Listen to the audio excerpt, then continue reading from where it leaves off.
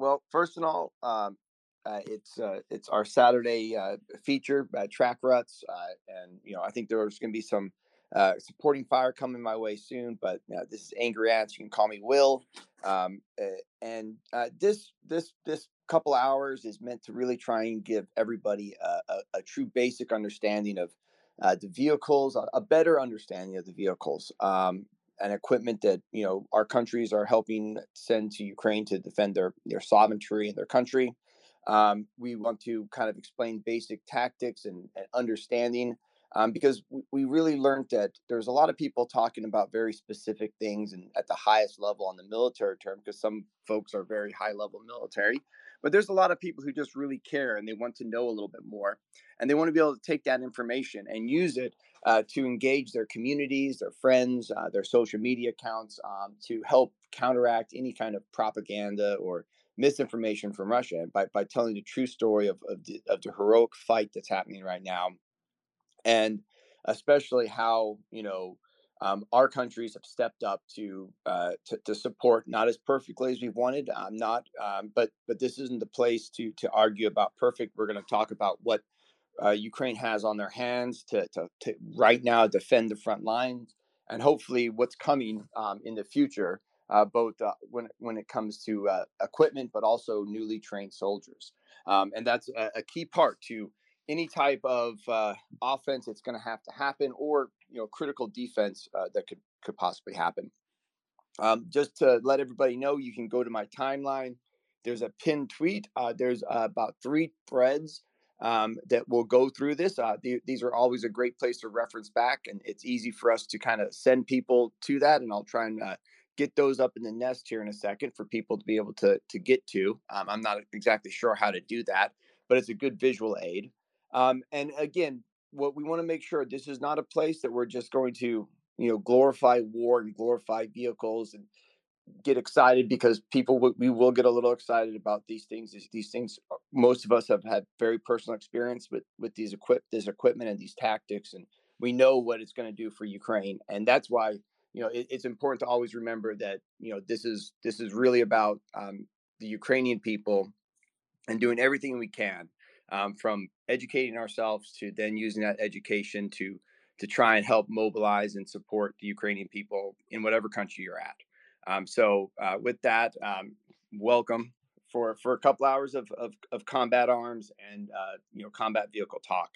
Um, so I guess what we'll start with is some of the breaking news that kind of came out yesterday, which was really exciting. But over the last few, this conversation started about 6 weeks ago, when General Milley, the Ramstein before last, visited Grafenwehr in Germany, and he was for the first time let a lot of information out, so we could glean kind of a better understanding what was happening, and he was very specific about the urgency, the timing, and what these soldiers would be doing. And he was very specific that they were going to be learning combined arms battalion size training. Grafenwehr is a great place for that. That would start off with basic soldiering skills all the way up to high level maneuver warfare, force on force action, etc. His goal was to have this done so that these forces could use NATO vehicles that are being donated in a spring offensive. And that's what they talked about. The main he also said that it's a combined arms training. It's not just Bradleys, it's artillery, it's also uh, other vehicles that the NATO coalition had given. So with that, when you start to look at there's the slideshows that we have, the basic the most the only really the smallest logical size combined arms unit would be about a battalion size unit, and I really think that a brigade, but we'll look to battalion, and that was kind of the first thing we looked at. A battalion is big enough that you can kind of self control the supply chain to it. It's big enough to pack a big punch, and when it's combined with other battalions of different types on the left and right of it, it's a key part to what's called brigade combat teams, a way to put a lot of different vehicles, a lot of different technology, a lot of different, combining all of these parts together under brigade or division commands, where you can really control a complete area, whether on the defensive side of things, but more importantly, on a counterattack or offensive maneuver, combined arms maneuver that allows Ukraine to gain a foothold, penetrate the enemy line, and then exploit a large area. Something that we do not see Russia doing. We see Russia fighting for months to simply gain um, a kilometer or two. There was a fact saying that they're losing 1,000 or 2,000, 1,000 soldiers for every kilometer of ground, or some ungodly number like that. But it doesn't surprise me. So going back to the breaking news, so we kind of knew what was going on. The 5 to 8 week training. At the time, we had heard a lot of experts talking about we shouldn't be giving these vehicles this quickly because these Ukrainians wouldn't be able to train up. We also said we heard people talking about how it's only going to be these brand new basic recruits. And I think that this space has been a great place to kind of counteract a lot of that information and some of the questions we had early on. But what we heard yesterday from a report that will be verified very soon from multiple different sources, I believe, is that the very first battalion, combat arms battalion, and this would be a heavy, probably mechanized infantry battalion of soldiers that have been trained on Bradleys, have completed their training. This follows reports of training on the Leopards in Poland that I'll get to here in a little while. But the article, which I've retweeted on my account, it talks a little bit more about the type of training. It went through. It was more than 630 soldiers, so that's a very large battalion plus follow-on forces. If you look at one of the slideshows, the very first set of thread I made, we could look at the battalion size, and it looks very similar to that. I'm going to get to it really quick and try and share it, but those numbers are very similar. Now, I've got yep, your pin tweet in the nest, by the way. Is that the one you were after? yes, definitely. And if you go into that tweet, that thread, there's another thread that was the very first one. Um, it is. I have to check it. I can't get to it right now, but that's okay. So again, what we found out is that this first battalion is ready to uh, graduate, and ready to be able to be in Ukraine, um, to then integrate back into the forces in whatever way they're going to do it. The other really critical parts we learned is that there's staggered training going on. So not just one battalion is training at the same time. There's also battalions of artillery being trained, but also there's other battalions of Bradleys that are staggered. So I'm guessing what they're probably doing is every 2 to 3 weeks they're setting another battalion through. When you look at that, that's very close to being able to create a brigade very quickly. They're also talking about there's going to be the beginnings of of a striker brigade or striker battalion also being trained up soon. So what they're doing is they're staggering this training. So in the reality of it, there's a very large number of soldiers going through this training all at once. Now, it didn't tell you everything in the article. I truly believe that there is uh, probably Abrams being trained there also, and probably some other NATO tanks possibly. But we also saw earlier in the week a really exciting development, and it really answered a lot of questions for folks. And it was an interview of a tank commander in Poland learning to fight on the Leopard 2. And this was no basic recruit.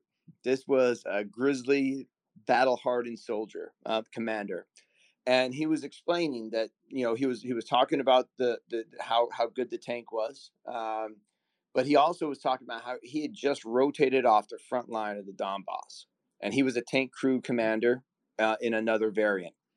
So what it is telling me that Ukraine right now has been able to, you know, find significant reinforcements to reinforce this, front line where Russia's throwing everything at them, and what in combined arms we called. I believe that Ukraine has created what's called a layered standoff across the front line. So there's multiple layers of defense, and there's multiple layers of it where those layers can outrange the Russians. So the Russians are always going to have to, fight for every inch of ground. Where and that's what we see across, and that allows Ukraine to have much more freedom of movement and not have to mass forces as much when you have that kind of that kind of I guess layered standoff, and that allows them to then rotate back, highly trained, highly skilled soldiers who are already on the front lines to now learn new equipments, but then also hone new tactics and new skills. The last part of that, what they talked about, was that there was a battalion on battalion size, force on force engagement. So what the trainers in Ukraine in Grafenwehr did was they created a scenario that would mimic the Russian army in whatever an offensive and probably defensive situation. So they would put their vehicles together. It's called Op 4, and then these new Ukrainian soldiers would have to then, on a massive scale, from artillery to tanks to Bradleys, Humvees, um, MRAPs, all the vehicles you can think of that make up these units, including drone warfare and all these other things. They have just gone through a force on force action for multiple days where they learned new tactics that have been being honed by what's called lessons learned. And that's what Ukraine has been able to do. So this training is this solid base of combined arms training that will be tailored to Ukraine and is being tailored to Ukraine because of this type of advanced soldiers going to it. So it's pretty exciting times, in my opinion, because when I see this, when I hear the talk about how close the Bradleys are, I think at this point in time, it's just we might as well we need to stop speculating because it's just going to happen and we just don't know when. But we are going to start to see these vehicles and these units show up in Ukraine sooner than later. And when I do, there's going to be a lot of Russians and a lot of foxholes, very worried at night because just some of the simplest vehicles that are being sent, their range, their thermal optics, the ability for them to own the night, they will terrorize this front line and they will weaken the front line. And then sooner or later, I believe you'll see the heavy part of it make a breakthrough, and all the pieces of the puzzle are there for Ukraine to go on offense to take back a big chunk of ground. And with that, I'll kind of see if there's any buddy from anybody up here as speakers would like to just kind of weigh in right now. I've talked for a little while, but it's a really good it's really good to see kind of what we've been talking about kind of coming true. And when you look at again the sizes of these things, I mean, a combined arms battalion, I just pulled it up, is exactly 600, 650, 600 to 700 people with all the attached personnel included. When you look at artillery, the numbers look very much like what they're doing is creating these new units, and they're structuring these new units to really mimic this combined arms doctrine that NATO kind of created to be able to counteract and really adapt to this fighting. Thank you very much, Will. And so this, obviously, what you're saying here, or what I've picked up from this, is this group of Ukrainians who have been trained are the size of one of those groups. Yeah. Exactly. Exactly. So the first battalion, so this is what they led on, and this is what General Milley talked about 5 weeks ago, is that they were going to train a battalion. And a battalion is kind of what a battalion is. There's two different types of battalion in this type of of of of, of unit makeup. It's one's called the Combined Arms Infantry Battalion, and the other is a Combined Arms Battalion Armor. We'll first talk about the infantry battalion. The Combined Arms Infantry Battalion has around 12 to or 32 to 40 infantry fighting vehicles in two mechanized companies, plus a headquarters company that has support services for all these vehicles. We talk about you're talking about mechanics, cooks, medics. A battalion is a pretty large size. It has the integral part of it, but along with the vehicles, so 32 infantry fighting vehicles, 14 to 20 main battle tanks, depends on how they work out, and also at least one company of self-propelled artillery, which would account for 9 guns. So 9 artillery guns that are mobile, and there's different ways for that. They would usually have a mortar platoon with them, and nowadays with this new technology, I think you'd have drone platoons, or I'm not exactly sure how they're going to integrate that in there. So going back to it, combined armed infantry battalion, 32 infantry fighting vehicles, 14 main battle tanks, and self-propelled artillery. There's around, from the integral part, the main combat force, around 40 officers. So people who are officers. Officers are the commanders, the lieutenants, and then the unique part of NATO and Ukrainian forces compared to the Russian forces is the 474 enlisted soldiers, but about a third of those are non-commissioned officers who are leaders in their own right, and lead platoons and squads and battalions. That's what I did in the military. I left the military as an infantry squad, mechanized infantry squad leader. I led dismounted troops out of the back of a Bradley fighting vehicle in multiple deployments in Iraq.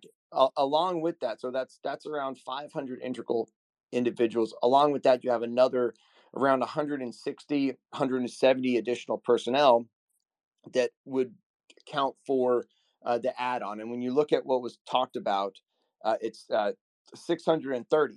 Now, remember that number. So it's a little bit less than a combined arms infantry battalion, if that makes sense to you mockers.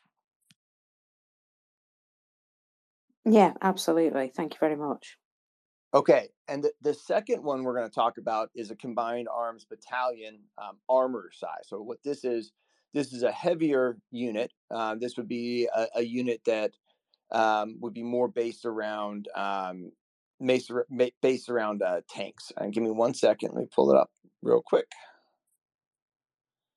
So in a combined arms battalion, you would have kind of a reverse role where you would have 26 to 30 main battle tanks, so almost double the amount of main battle tanks. But additionally, you would have at least one company of mechanized infantry, which would account for 14 to 16 infantry fighting vehicles. Um, when you look at the personnel, again, it's a little bit less than an infantry battalion, a combined arms infantry battalion. You have just around a little over 600 people inside of that unit size. So again, when you look at what they're training, what they're talking about, the numbers really add up. Now, when you take those battalions, and this is where the slides kind of really help out. When you take these battalions, they turn into what's called brigade combat teams, and a brigade is something that is made up of multiple different battalions. So, for instance, the one example we have a brigade combat team.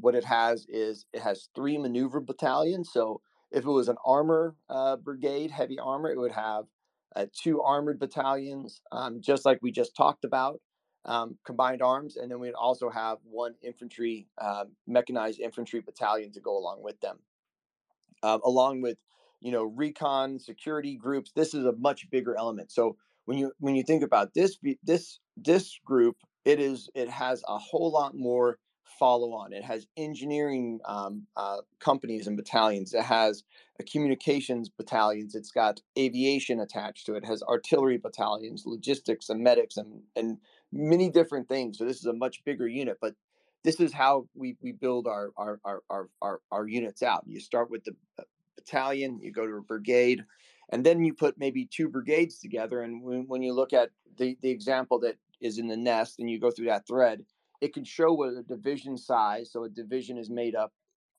of then multiple brigades. Sometimes you have strictly heavy armor brigades with infantry, etc. But when you put a division together, it has multiple different units in it to be able to do a whole lot of things. And when you start looking at the amount of vehicles that are being donated, the amount of vehicles that are already in country, including the main battle tanks, including all the Soviet era ones, and there's other. Yeah, we really looked at. I really do believe that that there's the ability to see two newly trained from both NATO countries and in Ukraine in this new style about two division size units like this being turned out in the next 1 to 2 months, and that's something very significant to think about.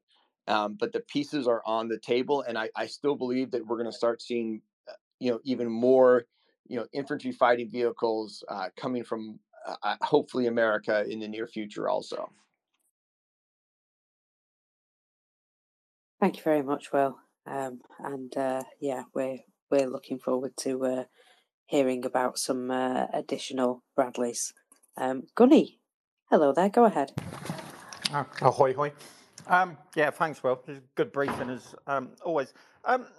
Mate, given the disparity of nationality of kit coming through, would you be looking to mix formations up with different kit according to you just get them out and get them capable, ready to deploy on ops immediately, or would you say want a US equipment centric formation and then be prepared to sort of wait for a UK formation? Because the UK government's already said we want to give them the kit to at least give them one, probably two UK sort of central mechanised battle groups. So that would be Bulldog, Challenger, and AS-90. Now we know that the Ukrainians are training on all three of these bits of kit. So would you want to do that? Would you want to have your Bradleys and maybe Leopards, etc. in one, and then Challengers, AS-90s, and Bulldogs in the other? Or would you just say, do you know what? Let's just tailor it. We can manage the logistics, and if that means mixing and matching to get kit into theatre and get them ready to deploy, then that's something that we'll just have to cope. Excuse me, cope with in the future. Yeah, that's a really good question, and I think that goes back to like the big principle that I've been trying to put around this, and to try and make it as try and envision the most capable way of doing this. And I really think that we almost have to go away from just thinking about even the types of the vehicles and the names of the vehicles, and more what are the vehicles used for. And I don't think that there's going to be a random hodgepodge of vehicles. But when you look at the types of vehicles, and that's what that if you go through that thread, you look at the different types of needs for vehicles. You've got heavy penetration and heavy support. These are the vehicles that are at the highest level, the biggest guns. But then you also have light heavy support crossover, heavy infantry mobility, light infantry mobility, mobile fire support. You know, if you look at the sizes that are needed to create these units, again, I don't think that you should put 5 Leopards along with 5 Abrams and 5 Bradleys and CB90s. I think what you need to do is whether a squadron. I'm trying to think that what that exact. I think that's a is that a company 14 Leopards size is the element. company, and that Well, is currently the standard. There's a discussion. Let me just chip this in because I think you're onto something here. The tanks will almost likely remain, so to say, grouped by type, as it seems. The Ukrainian battalions most recently have been structured as having 31 of their tanks. They are now seemingly, in order to comply with the doctrine they are trained in, going to tank companies of 14, just like NATO troops in Europe do, meaning the regular current peacetime tank company. However, we are being told that they may end up having only 2 companies per battalion at the moment, which makes no sense, don't get me wrong, because there's simply not enough A6 yet confirmed. That may change. On the A4 front from the Leopards, it looks like all 3 companies will be there, meaning 3 times 14, and therefore a full proper battalion. And now the question, and this is where I think we're coming to what Gunny was raising, the question is whether you would mix, for example, Bradleys with Leopards, which has been the case in some NATO battalions in the past, or whether you just combine them with Marder's and CV90s, and how you mix that up. I would not expect to see Challengers and Leopards in one battalion, with the exception of Leopard 1s which, if and when they come, they could act as supporting fast mobility, recce tanks and artillery, because that's what it would be.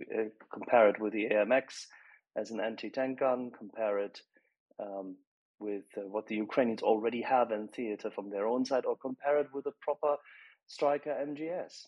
But please. No, I think so. And we, one of the things that was really unique that we've seen is that there has been this big shift in the idea of doctrine. And we did glean that a little bit from large numbers of Ukrainian soldiers with the kit that's already been donated, both Soviet era plus some of the earlier stuff that came from especially a lot of UK kit. That you saw there was this you definitely saw this combination of them with the Max Pros. So what I'm saying, Gunny, is that I think that there's going to be a very thoughtful setup of these units where you have a good mix. I think that when you look at it, you shouldn't have less than a battalion size altogether. So, if you put two squadrons together of tanks and a squadron of Bradleys, along with maybe a couple of CV90s as hunter killer teams, a lot, and then some strikers. You can create these units different ways, but again, you can't go any smaller than a battalion. I really don't think you would ever go any smaller than a brigade combat team, Gunny, and that would allow you to have enough force of whether you're using Soviet era tanks to augment the main battle tanks. We've seen a really big news of large numbers of upgraded Soviet tanks starting to come out, I think, or the recce tanks, a battalion of recce tanks added on. Again, I don't think you'll see really small units. I think that they're working to build these brigade combat teams, and I don't think it really matters if it's a battalion of English infantry fighting vehicles or martyrs, but it has to be a size enough that you can maintain it. I hope that. Sorry if that was long-winded, man. No, that's great. Yeah. I mean, that's interesting, isn't it? They're looking at going down to two companies, which is what was it? 3+3+3. So is it 9, 10 per company? I suppose it depends, because for us, we don't use companies, we use squadrons, which is 14, but there's only 4 squadrons to a regiment, certainly with a Royal Tank Regiment. So 14 I don't know. I don't know if that means 3 companies per battalion on. Yeah, so it's same as a squadron. So we got to do one sec, if you don't mind me interjecting really quick. So what was really talked about was the idea of the combined arms battalions that was emphasized a lot and in 2006 there was a big doctrine change. And when you look at an armored battalion, an armored combined arms battalion, so think of it the tank heavy version. It's made up of 30 main battle tanks, and that would include plus about 4 or 5 to add on to your headquarters or maybe your reconnaissance part of the battalion, and then 16 heavy infantry fighting vehicles. And then you can have add on stuff, but that's the new makeup of like the armored, along with fire support. So you've got a company of armor, a company of main battle tanks, or 2 companies of main battle tanks and 1 company of mechanized infantry. If you have the infantry version of that combined arms, which you mix and match these, you could to overpower your brigades. You have 34 infantry fighting vehicles, but 14 main battle tanks make up a infantry combined arms battalion. That's the amount of tanks that's needed for that infantry combined arms battalion, if that makes sense to you. So, do you think it could be that they feel reasonably confident now that they'll be getting Bradleys? I know Bradley's not primarily a tank killer, but do you think what they're thinking is, instead of going for really heavy formations, why not go for 2 companies of tank per formation, and then use the Bradleys and the AMX 10s, etc., to kind of backstop it? And that way you're getting more formations. Yeah, each one's going to have fewer tanks, but you're going to have more of them. And you're content with that because you've got infantry fighting vehicles that are really going to be able to backstop the heavy vehicles if they get themselves into a dust up. Exactly, and I'm going to let George come in for a second. And if you go through that thread, Gunny, there's a couple of graphics where you see kind of like I guess a battlefield, and that's a pretty large battle area. It's about 150 kilometers by 50, I think it is. And when you think of combined arms brigades, all right, so that's where I think that this is really going to. You have multiple battalions inside that brigade, plus support inside a division group, and that division battle group can be made up of both a mix of, like, there's heavy infantry combined arms one, but this newer version is you have at least one very heavy um, battalion or brigade combat team, a very heavy one. So it's overmatched. It's got extra tanks. It's got the heaviest of the Bradleys. It's what's called the penetration force. So it's not so much every single one of them are going to be the same. So you've got what's called the penetration force, which is really key to making that first major breakthrough. And then you have your follow-on forces, and your follow-on forces can be made up of different types of, again, battalion size elements. So if you have the next batch in would be heavy infantry mobility. So the ability to bring in infantry fighting vehicles along with fire support. So this is where I think you see your recce tanks, your AMX 10s. I'm adding an additional set of firepower to these other battalions. So what I call crossover vehicles, and Bradleys and CV90s can also act as a heavy fire support for other vehicles like the Martyrs, and Martyrs are pretty damn good too. I'm really learning. But when you continue to make these different battalions, and you've got that first division core group, and you've got multiple brigades in there, and again, each one of those brigades can be made up differently. I hope that this is newer doctrine that has been developed over the last, has been really adapted to NATO. I've had the pleasure of wargaming one of these in Germany, as a pretty low enlisted soldier, but having a clearance, it was good.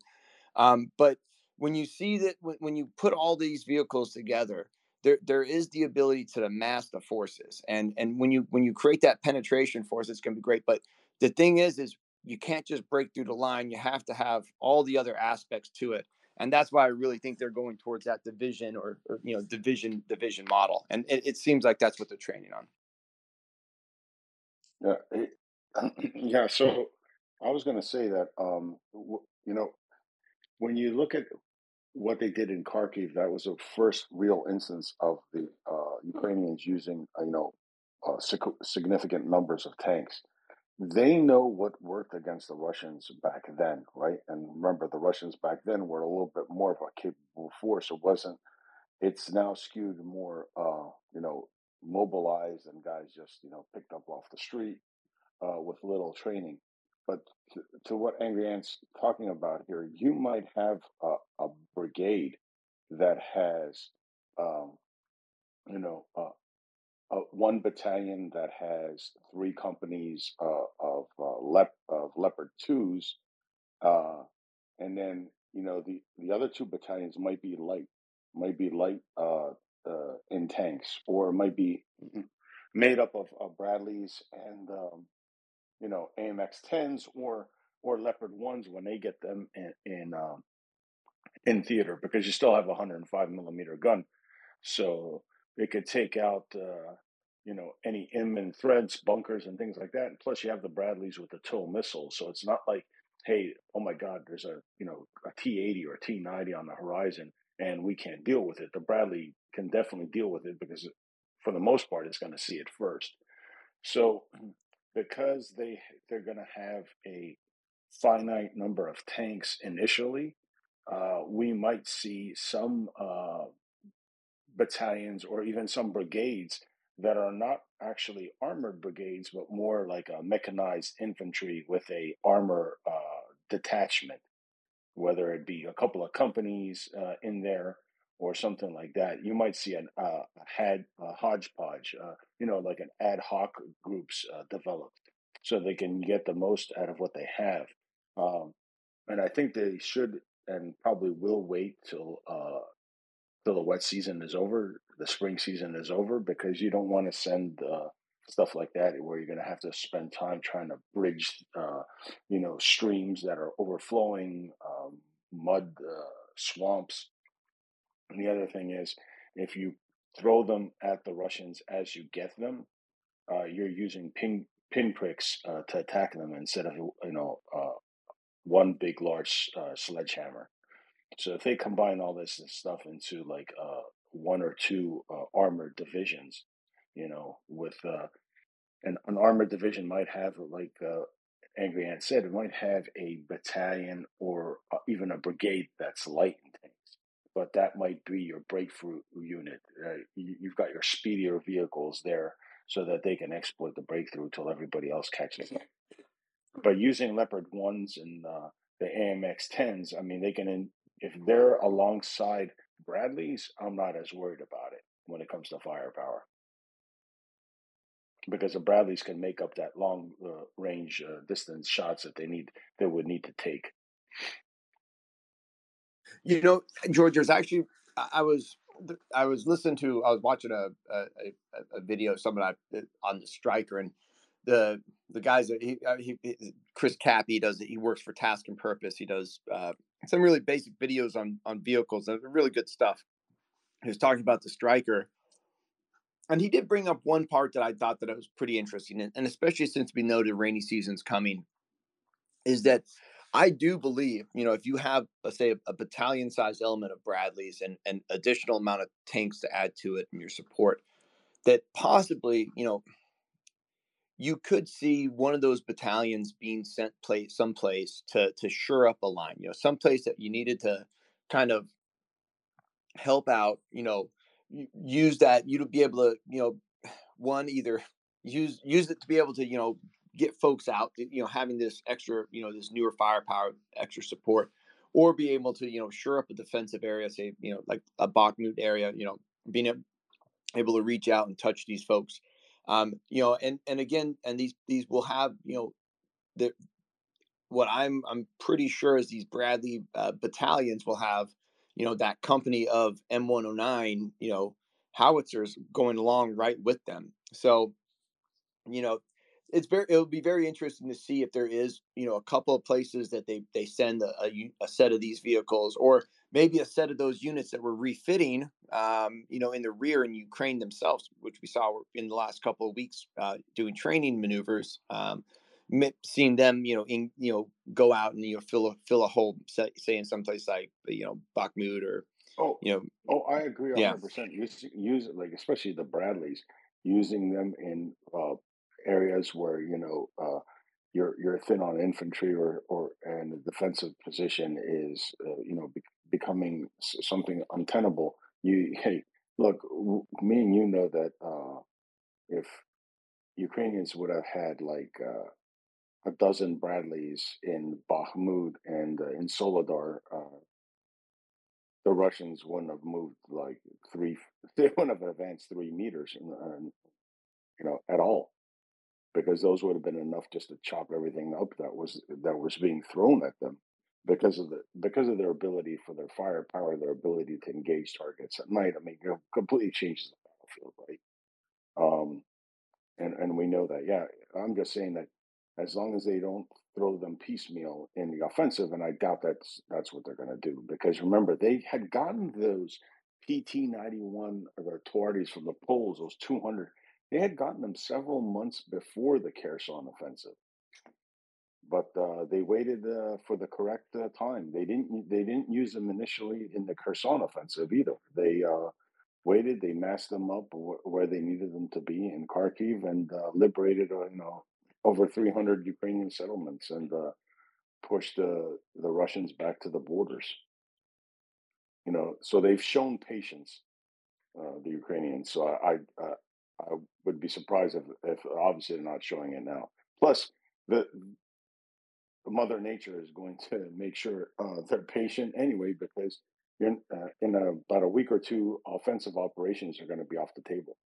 If anybody's looking at the forecast, there's going to be some cold days next week, but we're looking at significant temperatures above freezing every day, and that's all you need. It doesn't matter if it drops down to freezing at night.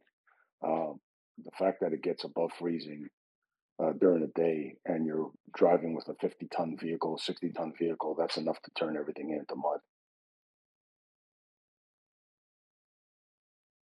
No, definitely. Hey, so I just retweeted one of a very good a picture. It's a combined arms division support. The idea of division support, it's a really basic uh, uh, PowerPoint that I put together for anybody who would like to take a look at it. Gunny, I sent it to you, and it kind of explains, again, three brigades, being used to create, three brigades of, combined arms brigades. And it really, I think it'll help explain to you just what's needed. So the way, again, I look at it is, we create these units by what the need is. So I think, again, massing the units, massing the different vehicles to create those different units. It's going to be interesting to see. It's going to be pretty awesome to see. It'll be it'll never been done before, Gunny. I think, this many, something if you start seeing, multiple countries, vehicles making up, these singular units. Yeah. And remember, we have to. Most of the tanks, right, except for the Challengers, are going to be using, the M1s and Leopard 2s are going to be using the 120 smoothbore ammunition. But then when it comes to the IFVs, uh, Bradley's use a 25 millimeter autocannon and the mortars use a 20. So when it comes to IFVs, mixing and matching them in units might cause a bigger headache than, than you need, and that's why I think at least separating the IFVs because of the ammunition they use is different. Is probably going to make sense. Yeah, I mean, there's going to have those considerations, and most importantly is the mechanics and the support. But when you look at all these different vehicles and the different things that are being sent, the difference in the technology, and I just really think that, again, the along with, we haven't seen a lot of the stuff that was already donated on the front lines, lately. We haven't, Ukraine has done a very good job of not letting folks know where a lot of that stuff is, and we haven't been seeing the losses. So I would be very interested to see where they're already kind of, amassing some of those original units, or because, again, I think that they're going through I think that they're rotating troops off the line and doing this training in country. And it's very interesting to see. And I think, again, it's going to put a lot of the naysayers that said it was going to take, you know, 6 months, 8 months to try and figure this stuff out. I think that we're seeing the real strength of the Ukrainian people and the willingness to fight to defend their country. That, in a time of conflict, people can do human things, heroic stuff. And the will to fight, the will to take initiative. That's what turns people into good soldiers.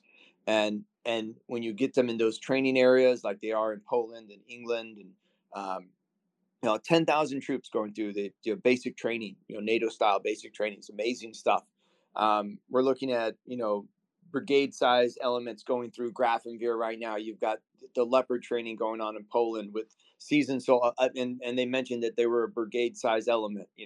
So it's all pointing towards uh, Ukraine is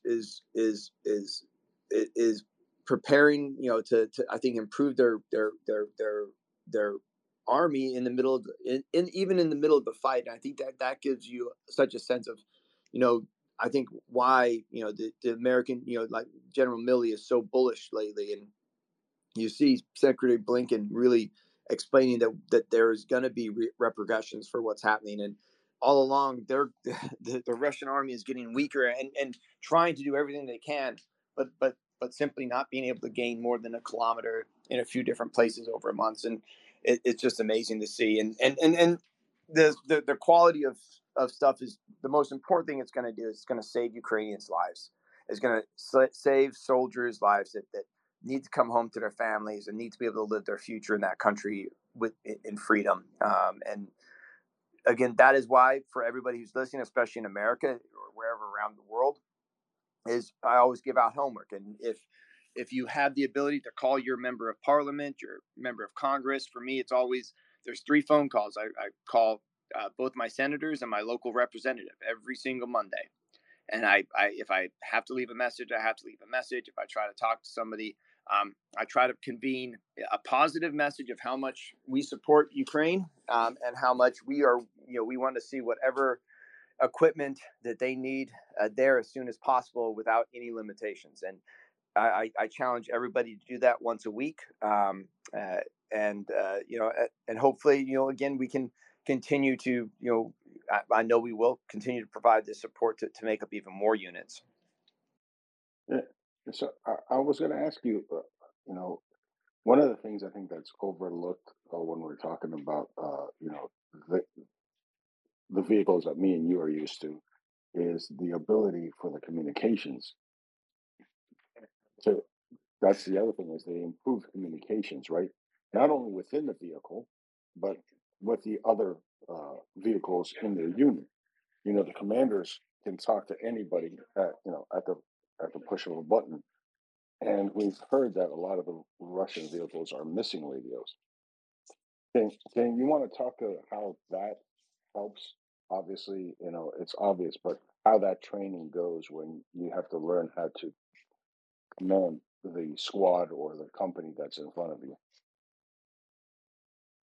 I mean, that the training. You mean everybody knowing kind of everybody's role, correct? Exactly, and then the communications aspect. Yeah. You know, It's invaluable, and it's one of the things that I think has to be integrated in also in large groups, and I think that's why I worry sometimes when I see folks on the field, in the trenches. I don't see enough walkie talkies. I don't see enough communications. It's one of the things I really worry about the soldiers, in those trenches right now, and it's something that we need to do better job of that and everybody's personal night vision. But to be able to have squad level communications that is on an integrated net with both your armor and then also your rear command and support, is critical. So basic communications, when you think about it, when it comes to infantry, one of these mechanized infantry, I'll kind of try and start from the smallest phone conversation to the largest one. I'll explain how important it is. So if you look at a battalion size unit, and we'll talk about, and you've got an infantry team, a fire team, and that infantry fire team is the person that's on the roof of a building, and they're the first to see enemy tanks 4,000 meters away. He's got good infrared equipment. He's been dismounted. There's a Bradley. His platoon is inside this little compound area, and they're overwatching a valley, and they see the enemy 4,000 meters away. That team leader radios to the squad, gives him a very trained and what's called a sit rep, and everyone will be trained on this. This is the basic training that you get in NATO training. This is something that you have to do to go through one of those trainings. You give this sit rep, and it's very precise. That will give enough information that squad leader will then platoon his call up usually the platoon leader, who is the officer, and that information will then be relayed, and that platoon is in the general area, right? And we'll just say this is an Overwatch position, so there's no fighting happening, and so they don't have to worry too much. So that lieutenant that's in charge of that platoon calls up to his commander, and that's a company commander, and the company commander controls 3 platoons that are all staggered in that general valley. And he says, he gives the exact same sit rep that first sergeant or team leader or gave to that the squad leader, and that information will then go to the company commander, and he'll start to decide what needs to be done. He says, I think that I can maneuver on them with my armor element and or one of my platoons, but let me talk to my battalion headquarters, because we're in this controlled area that covers about 50 kilometers, and we've got artillery support and some aviation support and recon support. So that's better than just a team of guys on a roof. So then the company commander calls up the battalion and says the exact same sit rep, and that battalion has a whole tactical operations base that will choose and look at the situation, put drones in the air, and they will choose the best outcome. Maybe it's to observe and watch to see what they do. Maybe it's to engage with artillery. Maybe there's a sniper overwatch team that wants to do something. But there's a multitude of things that can be done in this massive layer of combined arms, and the ability. And now I'm going to explain to you something. This all happens within 2 minutes or 3 minutes. So from that initial conversation to the information from all that communication to go all the way back to where the headquarters is, it's within minutes. And that's something that we do very well. And it takes the leadership on the ground of that squad leader and team leader and the precise training, that everybody's on the same page, and that's truly what I see happening when you look at that sand table that Ukrainians were using inside their country to learn in combined arms, along with what we know goes on in Grafenwehr. That's the importance of communications, and I know that was long, but I really wanted to explain that to people because if there's a breakdown in communications anywhere there, and somebody who doesn't have a radio, or there's not good communications, it's not that easy to do. But within minutes, you can have artillery landing directly in front of your position if you're being overrun, and that's going to be the power, because these soldiers that are being trained and equipped, and that's something that's been told. And I think that we're going to see them equipped with the best night vision, um, radio and communications, and much more. I hope that helped. Yeah. So, and then what we want to add to is wherever your command post is, whether it's the company or battalion or brigade level, they're also now going to be getting intel uh, from reconnaissance units, obviously your drones that we see the Ukrainians use, and when we keep reiterating the fact that they've used drones to the utmost value. One small drone now, and they're using it. It's something these are drones that are pretty much off the shelf in a lot of instances, and they're using them to correct, you know, artillery fire with precision, and also to see where Russians are trying to break through what elements are being used, and all of that is going to makes it come it helps make a complete picture of what's going on the battle space, right, Angry Andy? Because you now have that instantaneous communication, that instantaneous picture, right? That drone operator, they're on the phone or they're on a radio, they can live feed, you know, battalion or brigade command and say, "This, I'm watching. This is what they're doing. Okay, they veered. They're coming down this road. They veered off. They're now, and give a coordinate and a GPS position so that artillery, if you know, whoever's making the decisions, says, okay, we're going to let them keep coming in, or we're gonna hit them with artillery now. Let's break them up because they're starting to branch off, or they're at a refueling point, or whatever have you." Yeah, all of this technology from what we can tell, especially with the Bradleys and it just the newer is more advanced than I had when I was in Iraq. And every time I went to Iraq, it got a little bit better. But even though when I got out in 2010, the drone warfare was just really starting to happen. You had the big drones. We had air superiority, so we were able to use these big giant drones. They were awesome. Feed, do for a lot of different things. We did have some smaller mobile drone sets. They were big and bulky, and they were pretty hard to use, but they were you could use them on ambushes and things like that. It helped. It gave you a sense of Overwatch, but it was still not the greatest technology, and that did improve towards the end of the Gulf War on Terror. But I didn't have that. And, the ability to have that, and then also the integrated systems that these vehicles are going to have, were they've been there was they did say that they will have the the systems that they can talk to each other. You can know where you have real time maps. The technology and the computers system that the Bradley commander has and the squad leader has in the back of these Bradleys is very, very interesting and very good. And it really gives you that ability to always know, have a situational awareness of where exactly you are, where everybody else is. And the one thing that I really am really wondering, and it's something that we'll have to, I can only geek about, is whether or not there's a way to be able to send some of those drone feeds directly into some of these vehicles, Blue Force trackers, or the track the battle display systems that they have. Be very That's something that I don't know exactly about, but it'd be very interesting to see that happen, George. Yeah, that would be absolutely crazy. But speaking of the Bradleys, I think some people don't understand, like, because of its cameras, because of its optics.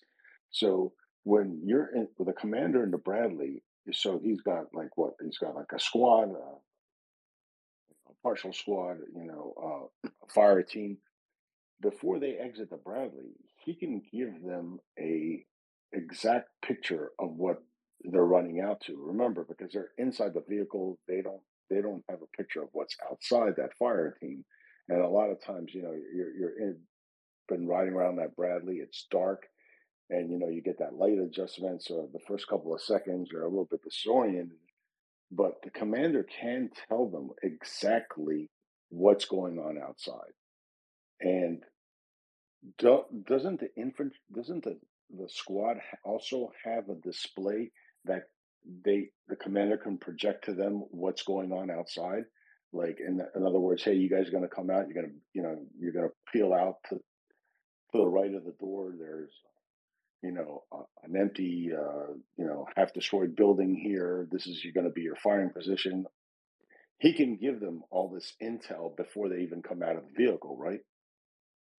So it's going to really depend on we've never really had, I think, the 100% guarantee of what exactly which Bradleys they're getting. So there's different versions of the Bradleys. Uh, the one that that has been talked about is the ODS, and it has what's called it's got a commander's periscope. And what we also have is, and I apologize, I don't know the up to date name of it, but in time I was in, it was called the Blue Force Tracker. It's a screen that has all, you can pull all your maps up, you can see where you're at, you can put waypoints into it, etc. I think there's a new version of it, and it's called something different. But we did see the Bradleys that the Ukrainians are training on in Grafenwehr were the ones with those upgrades, and they have a large screen in the back for that team. It's usually it's a heavy team. You usually have two Bradleys per squad. That you have that display in there, and that the commander can either have you see what the gun sees, or what that periscope is doing, and that's really important. And I will tell you, as someone who has had a ramp drop, and as my team exited a Bradley, was engaged with heavy machine gun fire, it's really nice to know which side of the road to run to before you get out.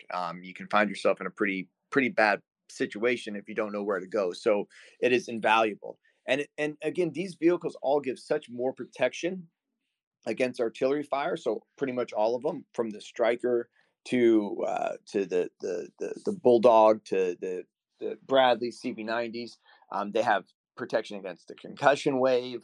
So, and they can withstand a lot of punish from artillery. So the overall safety and ability for Ukrainians to kind of engage the hordes of Russian mobilized soldiers running at you. I can remember. Anyway, it's going to be very interesting to see, and I believe that some of these Bradley Master Gunners are going to get their version of aces very soon, and it'll be very interesting to see. Yeah, it's what you just mentioned, right? You're talking about a squad per Bradley, 4 men per Bradley, right? Infantry. Now, juxtapose that against what the Ukrainians have been using now to move their infantry to the battle space, right? MRAPs, different types of mine-resistant vehicles. The Uh, the the the donated strikers that the 60, it's the brigade size element mhm. can move 1,000 heavy infantry soldiers at high speeds into battle. 1,000. That just the number that's being sent. Exactly. Now think about this. Before, if I had to move 1,000 soldiers, Ukrainian soldiers, in a battle space, w- especially when this war first started, we saw, and we still see, uh, SUVs, pickup trucks. Now we see MRAPs, different types of MRAPs. And when I say MRAP, I'm talking about all the ones that are wheeled mine resistant vehicles. We're seeing M113s, right? And what's the firepower on those? Most of them have maybe a heavy machine gun, maybe a 50 cal. But now, as you just said, if I have to move 1,000 soldiers, I'm going to be moving them with Strikers and Bradleys. Remember, if I have to move a company of infantry with Bradleys, just imagine how many 25 millimeter autocannons I have and how many TOW missiles I have. The firepower that they bring to the battlefield is multiplied exponentially to the infantry they're dropping off, right? The strikers now have all this firepower, Oh, yet they're yeah. I mean, a striker has computer controlled 50 cal or Mark 19. So let's do this real quick. Let's go through the major vehicles that are in this tranche of donated vehicles that will be making up these units, and we'll go through each one of them real quick, and we'll start with what this is a really good conversation I like to have every week, and we'll start with the main battle tanks, right? And then we'll go to the different parts. So again, when you think about what their job is to do, this is the penetration force. This is the heaviest of the heaviest. If they find a tank, they can go heads up with anything. So what do we know we've got going there? We've got uh, Leopard 2s, we have U.S. Abrams, we have Challenger 2s, and we have a large number of new or upgraded and refurbished Soviet era tanks that are either in country already or coming. So those are your overall penetration force. Those are the best of the best. They can go up against any main battle tank. The next section we have is what I call heavy support and crossover vehicles, and here are the main ones. Which I think is one of the most important developments over the last month is the inclusion of the brigade size element of Leopard ones. I mean, that's a large number of very good tanks that can do everything except maybe go heads up against the most modern Russian tanks. But again, we're not going to. I do not foresee a whole lot of tank on tank action as we go into this war.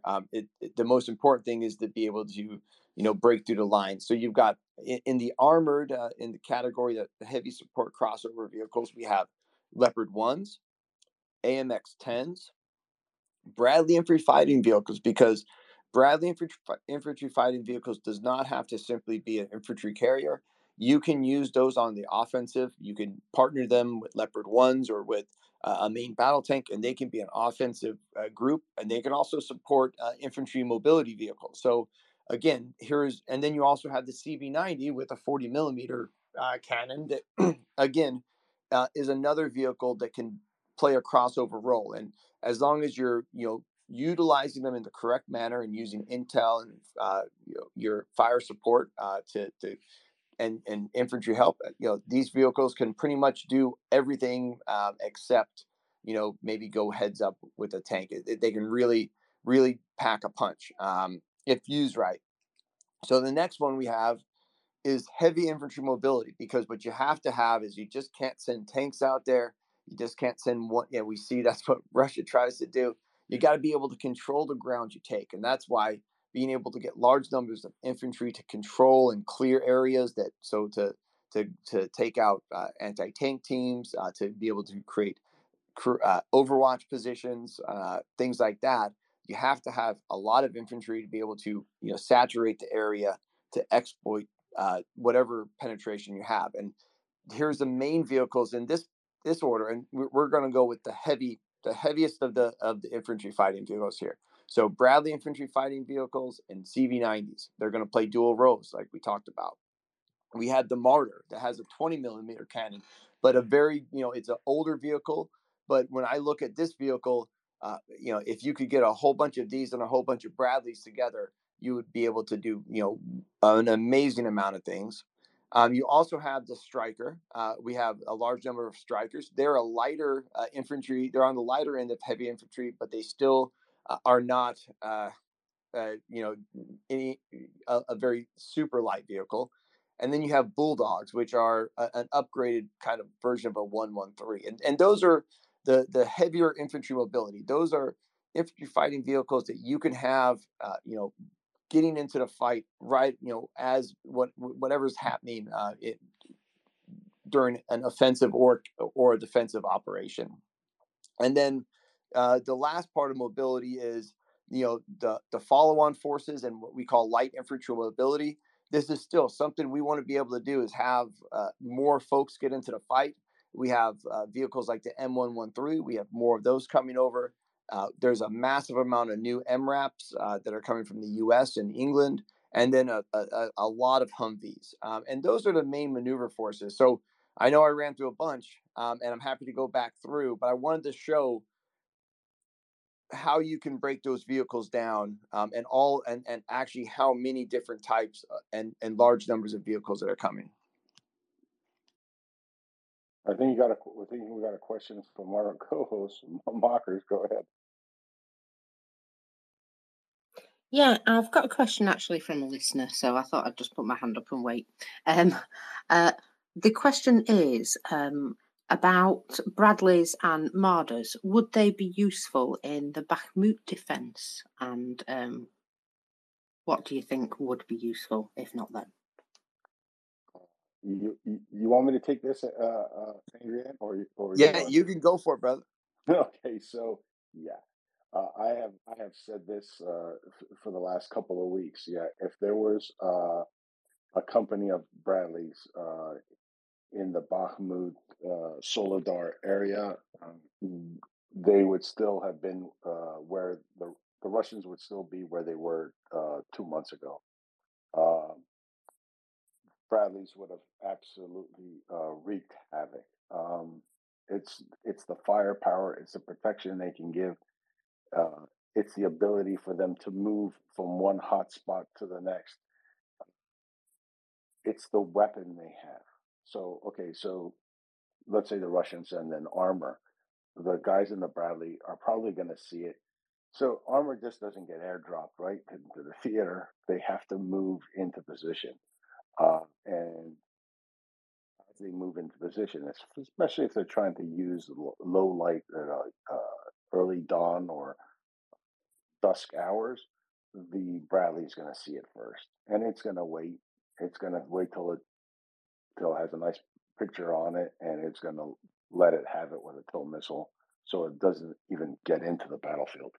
The other thing is with these massive human wave attacks, the Bradley uses 25 millimeter autocannon, and it fires two types of projectiles. One is armor piercing. Obviously, you're not going to use that unless they're using a BMP, and it's just going to go right through the gun on the Bradley. The projectiles, the armor piercing, are going to go in one end, out the other, and whatever's inside the BMP is just going to turn into mush, literally. And that's what happens, because not only does the round go through, but it breaks off pieces of the BMP's own armor, and that goes rattling around at very high speeds, and it just shreds everything in it. And then you have open infantry. So I'm the Bradley gunner. I can toggle. I have a little switch joystick. It's like a yoke, two handles, and what I can do is I can switch now my ammunition to high explosive, and that means every 25 millimeter round is like a small grenade, and I just have to take a 5 or 6 or 7 round burst in a grouping of maybe 20, 40, 50 Russians, and it's all over for them. All I'm going to see is puffs of red mist. That's how lethal the Bradleys are, and you wouldn't need many of them. There is video, and I think everybody on this is a regular on this space. I've seen it. It was a Ukrainian BTR, and that was a 30 millimeter cannon, and one BTR was absolutely wreaking havoc on, groups of 50 Russians that were coming out of a wood line. They were just absolutely getting mauled by this thing, and that was just one BTR, right? Ukraine needs these IFVs, and they need them as soon as possible. But yes, Mockers, if these had been in country a month ago, they never would have taken the mines in the Solidar. It would have been. What I always say is, we want to get the math up, you know, and these would definitely get the math up. In other words, for every Ukrainian casualty, we want a multiplication of like 10, 20, 30 fold, and these would help achieve that.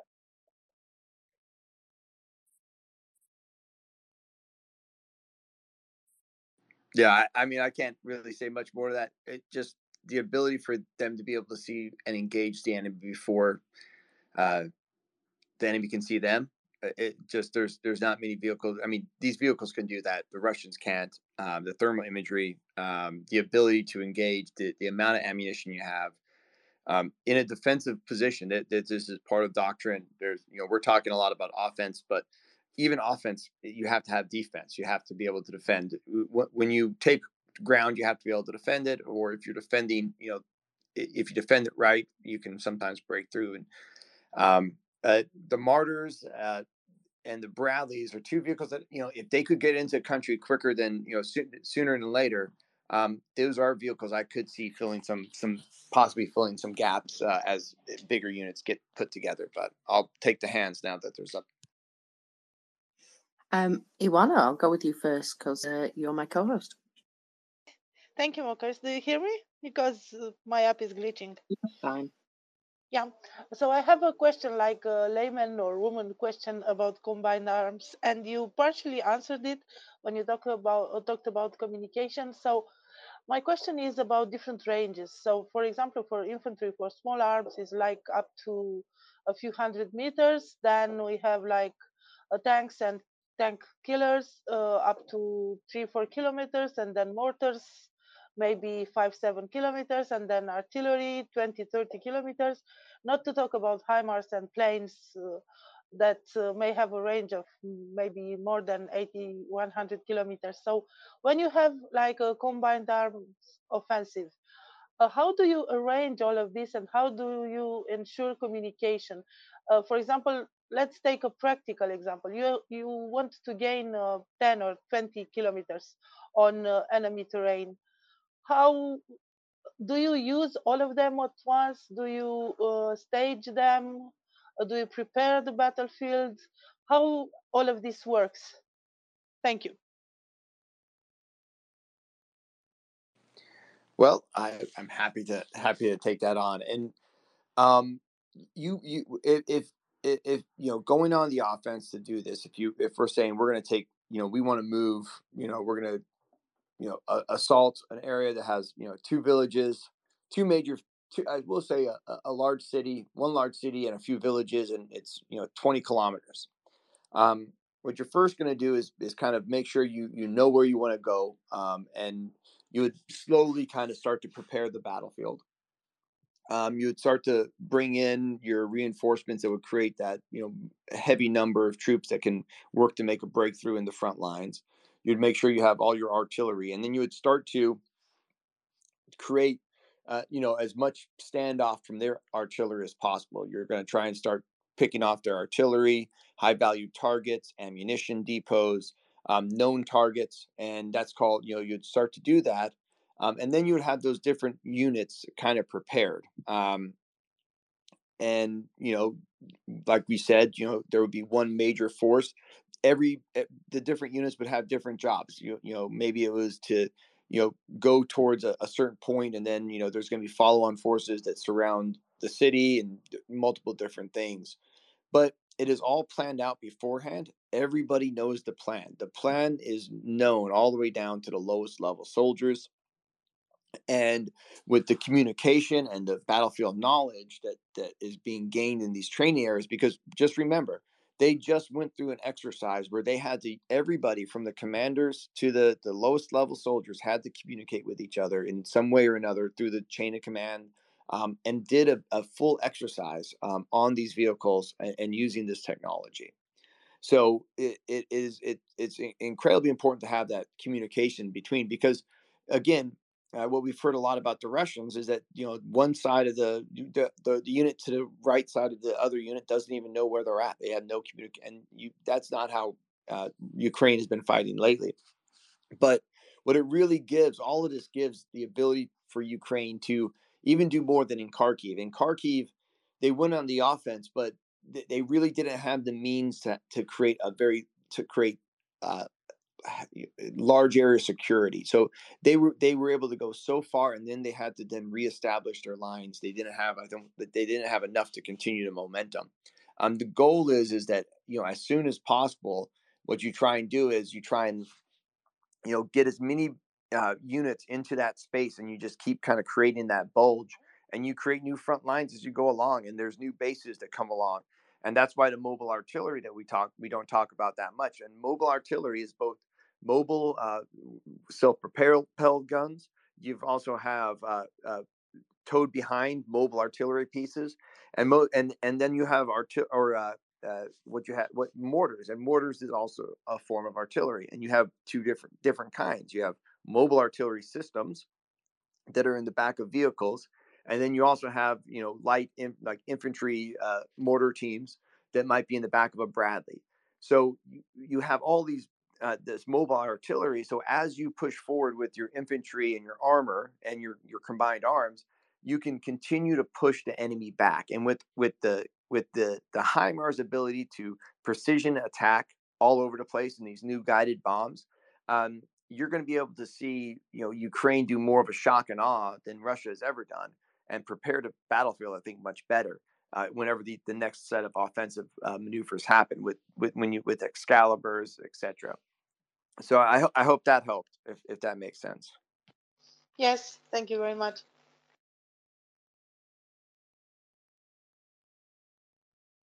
Got another question from John.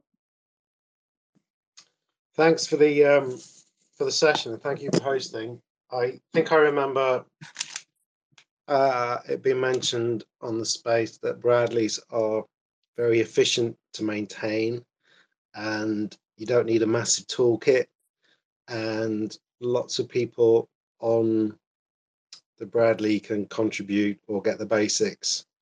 And I'm involved in a massive argument in my work about complexity of our organization. I've been using Bradley fighting vehicles as an example all week, and I just want to check that I actually heard properly, that they're sort of designed to be really simply maintained, so that kind of like one wrench can fit a bunch of things and all that kind of stuff. Because it sounds to me like a good thing. It's a really good thing. The toolkit, right? I use that in my professional world a lot. I make a lot of toolkits, and what I consider a toolkit is something that puts everything in one place, simplifies it as much as possible, and everybody can understand it pretty quickly. And that's how all of this maintenance is usually done on a lot of these vehicles. There's a lot of talk about how complex these vehicles are, but the reality of them, they have complex systems, but they've been created to be as efficient as possible. In a Bradley, in a Abrams, in any of these vehicles, there's an exact toolkit, and that toolkit, there's every single numbered tool you need, and you have a guide that goes along with it. And whether for your low level, if you're just a driver, someone who can do all that stuff, that you can work on it with your mechanic, who's your platoon mechanic. There's a very limited amount of stuff that you need. There's limited amount of things you have to do every day, but you have to do them every day, and you have to do it exactly the same, and you have to have that discipline and I guess fortitude to do it every single day, never mess up. And that those vehicles run smooth, and they can take a beating, and they can, do exactly what they're meant to do. But if you're if you lose one of those tools, you're in trouble. If you forget to grease the tracks 1 or 2 days, you're in trouble. And I can speak from experience. But you're exactly right. Thanks. One of the things I think I've learned from following this space is that the civilian world can learn a lot from the military world about organization and logistics. And so, yeah, that's super helpful. Thank you. Just a bit of historical aspect. When people look at the industrial capacity of the United States in the late 40s, 50s, and 60s, and how well the United States was functioning economically, you have to realize that over 12 million men and women of the United States between the ages of 18 and 25, 18, let's say 18 and 30, but mostly 18 and 25, went through the U.S. military, served in some capacity in U.S. military. And then when the war was over, all of them were demobilized or sent home, and they took jobs, and a lot of them took jobs in factories. And that get it done, lead by example mentality they brought to the workspace, and it definitely, changed the whole aspect of productivity in the U.S. workspace, and made some of those companies, the behemoths that they became in the late 40s and 50s. I guess you get a lot of people in business talking a good game, but in the military, your life depends on it. So you learn lessons maybe a little quicker. Yeah, thanks. It's really helpful. Marcus, I see you've got a hand up. Yeah, I've got another question that comes from the audience, and that is about Australian bushmasters. Apparently, 90 of them are said to be in Ukraine. And how would they fit in with regards to infantry transport? Give me one. They are in the light infantry mobility. We have some. That's a great. Thank you for the listener who brought this up. That's great question. So, I don't know if anybody can remember. A few weeks ago, we saw videos of Ukrainians training in Western Ukraine.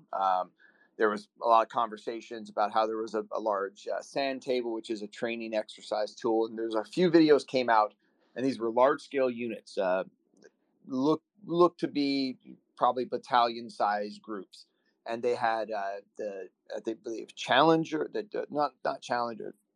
There's an English vehicle. There was the Bushmasters, and then a mix of different MRAPs and what I believe that they look like. When we talked about the vehicles earlier, I believe that they're in the category of the follow-on force, light infantry mobility vehicles. That's where I think those play that role. And what I envision, what I think is happening, we've been talking about, these vehicles that I named off earlier are all the vehicles that are coming into the country in the next couple of months. What I also believe is happening is these same type of units, the same type of training, is already being taken place in Ukraine to create the exact same type of units to be able to, establish maybe the larger unit, or, be able to plug holes. So I believe their role will be in that follow-on force, light infantry mobility. That role is being really held right now by M113s and Humvees and things like that. And this will be a big increase. And that's why I think we haven't seen them so much on the front lines, because they've been saving them kind of to be able to create this maneuver element. If that helps, I hope that helps the listener. But it's a great question. We got to remember, if you go through the OROX list of vehicles depleted, but also the vehicles that have already gotten to the country, there is a significant number of main battle tanks that have been upgraded over the last year. They have not all been blown up. There's a large number of Soviet era vehicles. Some of them aren't the best, but they will be able to fill roles. But there is a lot of vehicles that are still on the battlefield that I think again can be able to be used to make some augmented battalions and brigades, maybe even a full another division of mobile infantry or a quick reaction division that can maneuver on the battlefield quickly. That's very very possible with all the vehicles that are already in country. Hey, I got a question from a listener here, and it says we discussed, your exploitation force may consist of like Bradleys and you know, maybe striker vehicles or the AMX 10, the MX 10s, the ones with the 105 or Leopard ones. And their question is, well, if they break through, and then what happens if they're counterattacked or they meet up with armor? So one of the things of your heavy penetration force is hopefully at that point they've dealt with as they've created the breakthrough, they've dealt with most of the enemy heavy armor.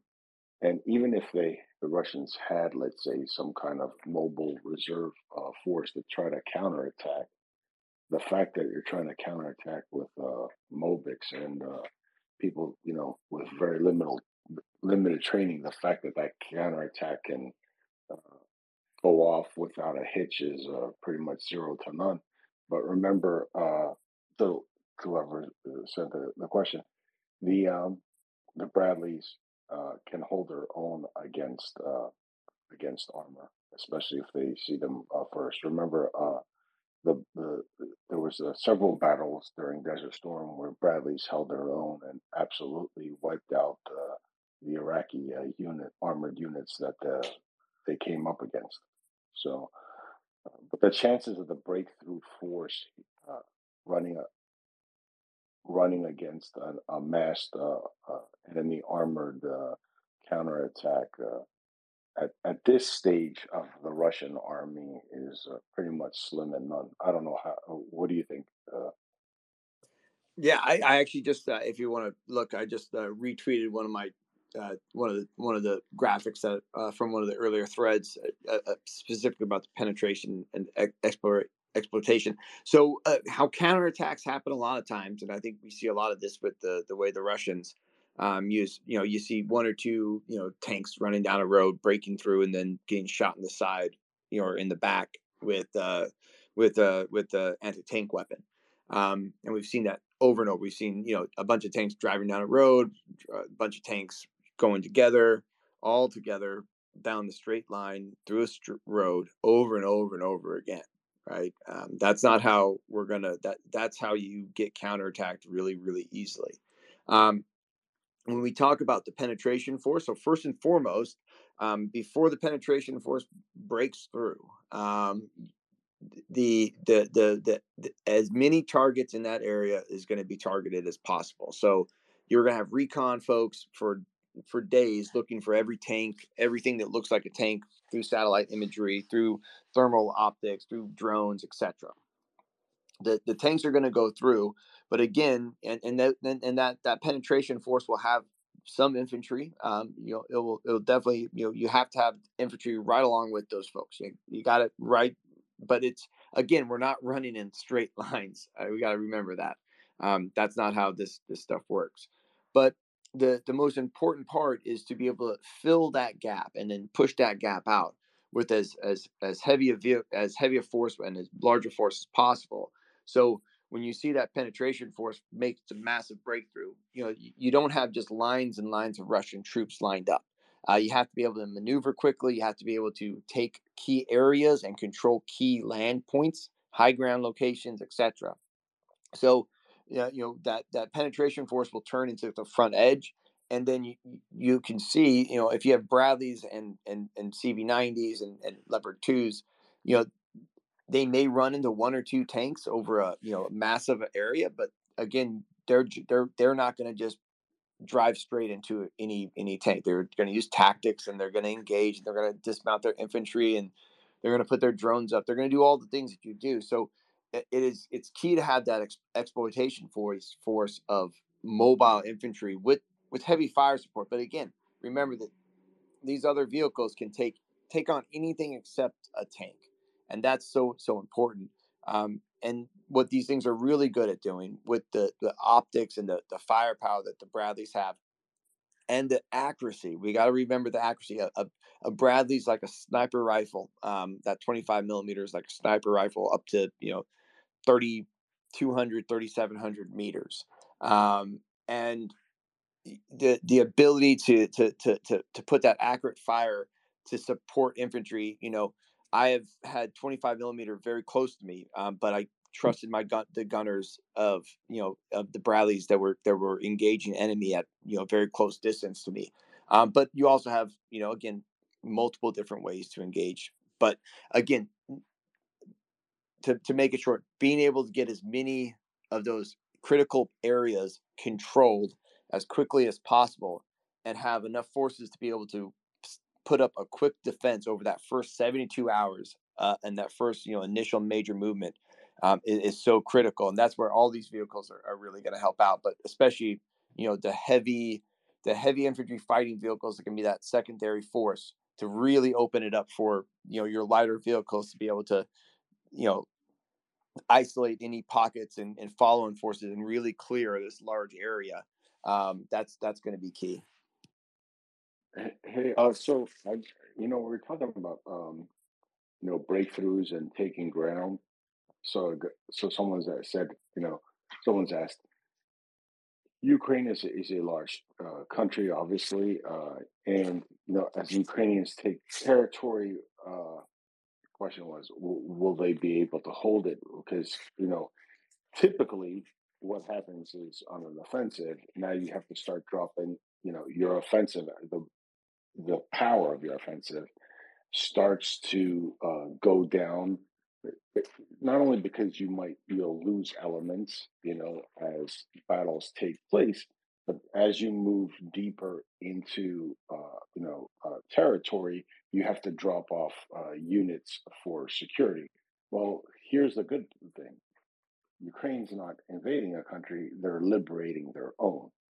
And I'm sure enough that this is where the territorial guard uh, defense forces will come in, because they will come into these towns to help liberate them and help stabilize them. Getting these people food, whatever, taking care of whatever needs these local people need. And remember, these are Ukrainians. They'll be more than happy to see their own troops. We've seen uh, numerous videos of how exuberant they are to see their people. So as the Ukrainians uh, liberate more and more of their area, they don't have to worry about their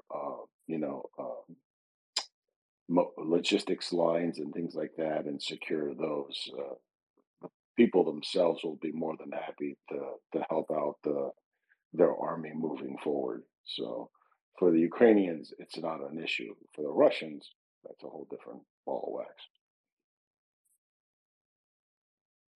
No, 100%. And when we saw the Kharkiv offensive, right, that when they made that breakthrough, they chewed up a lot of ground. You know, I was trying to look that up really quick, but something like 3,000 square kilometers in that offensive that they were able to do it. Now, are you always going to be able to get that much over the time frame that they did? Not exactly, but you do, because what happens is you don't have to do this in every you're doing this in a large scale area. This is not just usually one offs. So what happens is you have specific objectives to take key areas that then make the Russian defense fall apart. We've not seen them be able to withstand a counteroffensive really without truly falling apart very, very much, so far. I really, the idea of wide area penetration is within that first 72 hours is to be able to control the ground. And a great example of the Kharkiv offensive was there's a video that everyone always knows, I think, and we talk about it. And there's a very short clip of it of Humvees going up and storming a village, and what during the Kharkiv offensive, and it's an American and a crew of Ukrainians and foreign fighters in the Humvee, and he's famously shooting RPGs at folks. There's a much longer version of that video where you can listen to him actually narrate and tell you that what that action was. And the interesting part about it was that was a cleanup. That was a light follow-on force. They had an arid operation, and they had observed a platoon, a platoon with I think two armored vehicles, and an anti tank platoon, using that had been kind of surrounded, passed up by the overall force. But they had enough people that they were able to control a little bit of that town. So they had done intel. They knew exactly where the folks were. So they planned it the day before, where they knew that there was this village there. So there's still ongoing. It doesn't just magically end. When you take this giant ground, there's a lot of other operations that take place inside of those big blocks and arrows that you see. There's massive little things happening all the time. So they utilized Humvees, and they went as fast as they could at the break of dawn. They knew exactly where the artillery team they knew where the anti-armor team was, and they also thought they knew where the I think it was a BMP. So his job was supposed to get the BMP out. When they got to the spot, the BMP wasn't there, so that's why they started to engage. He wanted 50 cal ammunition, because he needed to be able to take out the anti armor team, but he had to use the RPG a couple of times. He didn't have the best crew drills. They were they that was it was not a very but there was still only a squad or so folks, and there's you even see him taking out a guy with an RPG in that engagement. Why I kind of went as much detail, and then they left very quickly. It was a raid. They inflicted a lot of damage, and then they quickly went away because they weren't sure. They lost the element of surprise, and if you've got a couple of BMPs sitting around, in your Humvee, so you're not going to last. So the what the difference we're going to see in the next phase of this is well organized groups of cleanup forces like that still operating in those first few days, but instead of having just simply Humvees, they're going to have Max Pros that have very high levels. They're going to have probably other different they're going to have higher level, they have all these other infantry mobility vehicles, but then you're going to sprinkle in different groups. You're going to have maybe a couple Bradleys with them. Maybe there's a cross. Maybe you've got a Leopard. A Leopard 1 going in with those Humvees would have made a drastic difference, wouldn't you think, George? Yeah, yeah. I think the rest of the Russians would have ran, that's the other thing that we have to make sure that we emphasize. When you have the vehicles that we're about to see, be used, that alone, uh, breaks the will of anybody that's not even a willful fighter, right? Their will is pretty much at the barrel of a gun. And we're talking about the Russians, and that's why I keep saying once this offensive launches, after the first maybe 24, if 48 hours, I think it becomes a rout.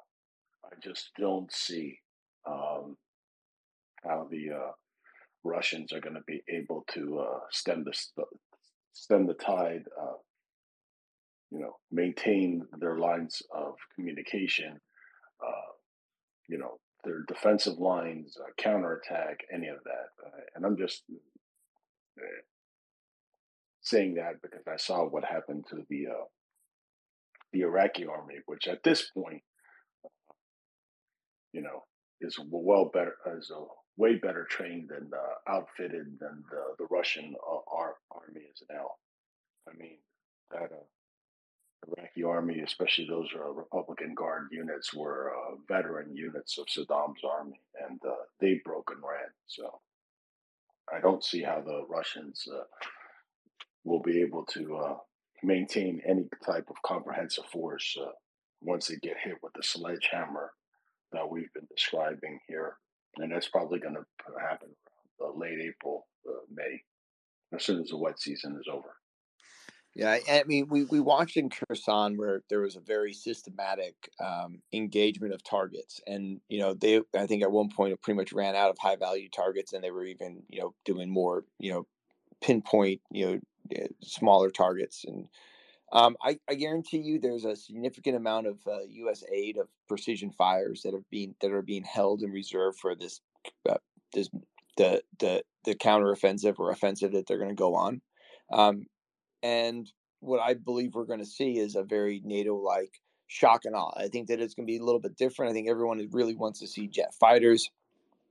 I think that when you look at the combination of precision fires that are going to be on the battlefield, I believe so the small diameter bombs that are guided that can attack targets in a 360-degree area.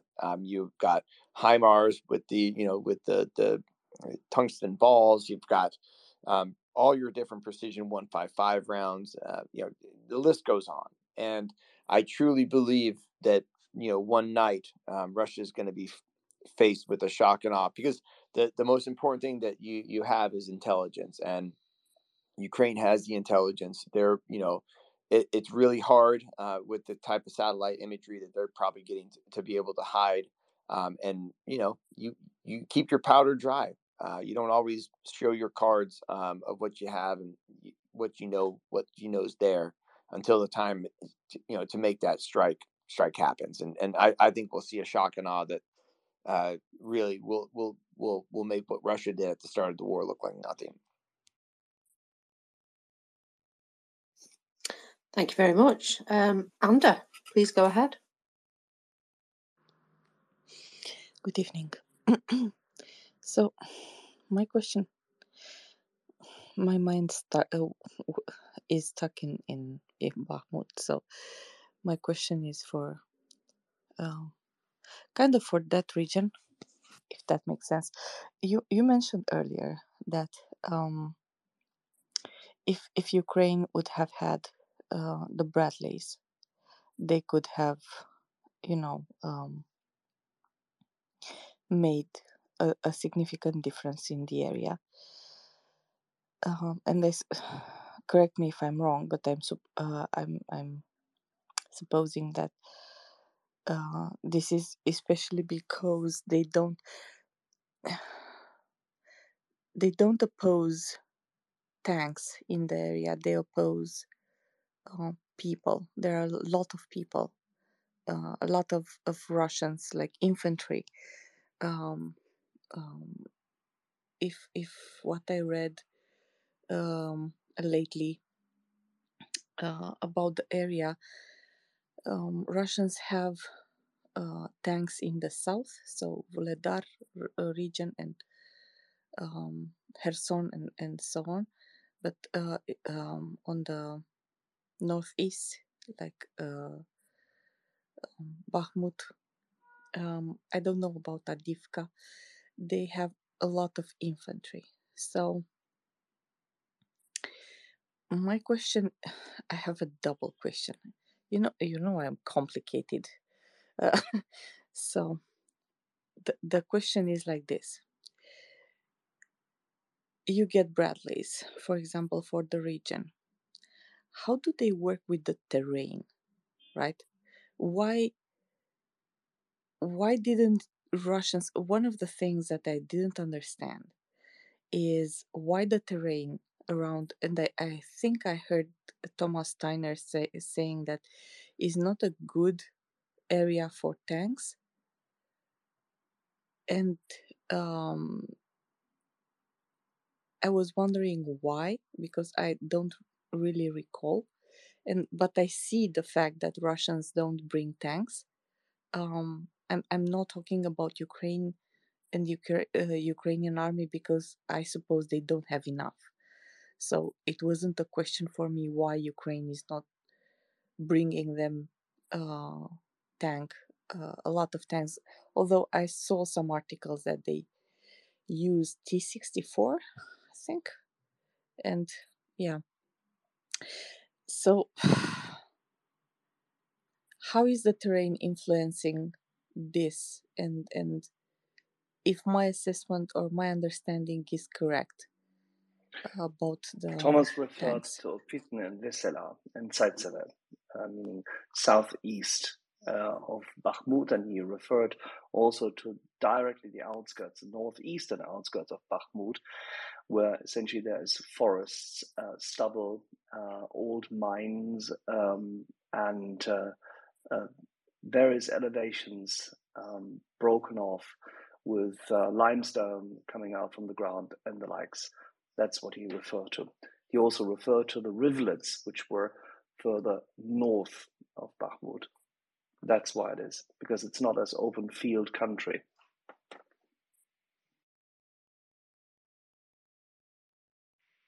You have mud in between, very inaccessible terrain. That's why the surroundings of Bakhmut are not perfect for tanks, which is why if you look at the roads, if you go to Google Earth Pro, you can see the MO6, the MO3, and you can see the road from the south, that's Druzhba, Odrivka, Opitna, Bakhmut. Those roads have been heavily fought over thus far. Okay, so how does how do the Bradleys fit in, and what can provide? Are they enough, right? So assuming you bring Bradleys there or CV90s, are they enough? What can you bring together in that area specifically that will work? And that's not the question, actually. The question is to circumnavigate the area. If you have tanks in a combined arm attack with you will use tanks. You will just use them differently. They will provide more fire for when Bradley's IFVs, tracked IFVs, actually advance or respectively try to circumnavigate exactly this area. This is area where infantry will have to take the space. But then again, I'll hand it over to Angry Ants. Yeah, you're correct, but again, how no matter what the terrain is, there's always ways to as long as you have good reconnaissance, you have good planning to utilize the terrain and your abilities or your vehicle's ability to kind of exploit the area. So, terrain, understanding elevations, understanding where these vehicles can go is important. But what Bradleys and CV90s add, and just simple fighting vehicles, if you just bring in heavy infantry fighters, they're lighter. They're made to kind of traverse this type of terrain. They can do a little bit better in certain areas than some of the really heavy vehicles. They're a little more mobile. They can move a little. They're a little more nimble. But they still can see a really long way. So the ability to position Bradleys where they're in pretty decent cover, but in overwatch areas where they can engage with their multitude of weapons, whether it's your anti-tank your tow rockets, your different types of 25 millimeter ammunition, or your coaxial machine gun. These can really help out, especially the ability to create standoff, because even the Russian tanks can't shoot that far. So if there is large open areas, a Bradley can engage the trench lines before the enemy can even come after you, which all of these vehicles have the optics to be able to do that. And that's the difference, is really the ability to create that standoff and use your vehicle to engage the enemy before they get to you.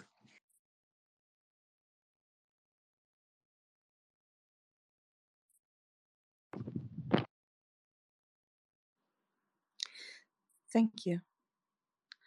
Can I have another question? Of course you can. You're very welcome. All right. Keep going. I'm sure that many of the questions which you and others have resonate very much with the audience, because not everybody has been doing what Angry Ants and others have been doing. Well, he promised to teach me how to how to shoot, how to use the cannon. So um, which hasn't happened yet. So I need to do that. So one of the things that he mentioned in his thread, right, were um, some types of um, um, vehicles, right? So um, you mentioned penetration heavy support, light heavy support or crossover, which are the Bradleys, right? Heavy infantry, light infantry, and mobile fire support. So when I went over to mobile fire support, I saw the crabs with which I'm not sure they are already in Ukraine, but I know we have discussed here that they will come. And I was wondering if those paired with the Bradleys, because you were talking about uh, um, positioning and light and using what's there. um, I was wondering if they could be used together, and if it's different when you pair, for example, a crab then with a Bradley or two, I don't know, then when you do this with a tank. So are the maneuvers different, or is it, if you learn how to work together, you know, with the tank, you can do this with um, um, I think I got your. I think I can answer your question if you let me go. If you want me to try real quick. So I think so when we put these vehicles together, that the whether it's the Crab, which is the Soviet era, the version of the of self artillery, mobile self artillery, or the M109, or there's a few different versions of kind of more of a basic um, mobile field artillery gun. One that you have to make sure that you would have to create units of the same kind of ammunition. And I know for right now, there's still going to be a need for some of the mobile guns to use Soviet stuff, but when it comes to the U.S. and some of the other ones, mainly the M109, uh, it's the 155 round, and it's across NATO. You would not see these vehicles running driving down the street in the front of a penetration fight. You would see these behind enemy lines being assigned to the different units, and moving forward as kind of security happens around. You don't want these to be like we saw in the Kharkiv offensive. We saw artillery pieces being overrun. You don't want to see that, because you want to have them far enough behind, and the ability to get out of dodge if they have to. Um, we're not talking about the shooting and scooting, just the scooting out of it, so CJ doesn't get upset. But you wouldn't see these things driving around, with the Bradleys and things like that. What you would do is you would see them being assigned and being part of those maneuver elements. So, for instance, if an infantry battalion that has 9 artillery pieces is in control of, say, 4 or a 5 square kilometer city, a large town, they're going to have a fire support base.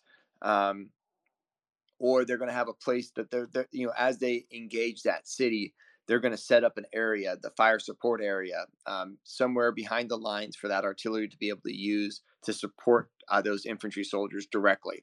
And why you have those units kind of separated out, and I think that's one of the big changes you'll see in the new tactics, is that you won't see just independent artillery divisions and artillery brigades, except on the overall front line. In these maneuver units, you'll have, batteries attached to direct infantry units, and direct maneuver units, so that you'll have the ability to call in close fire support at a very, very good way.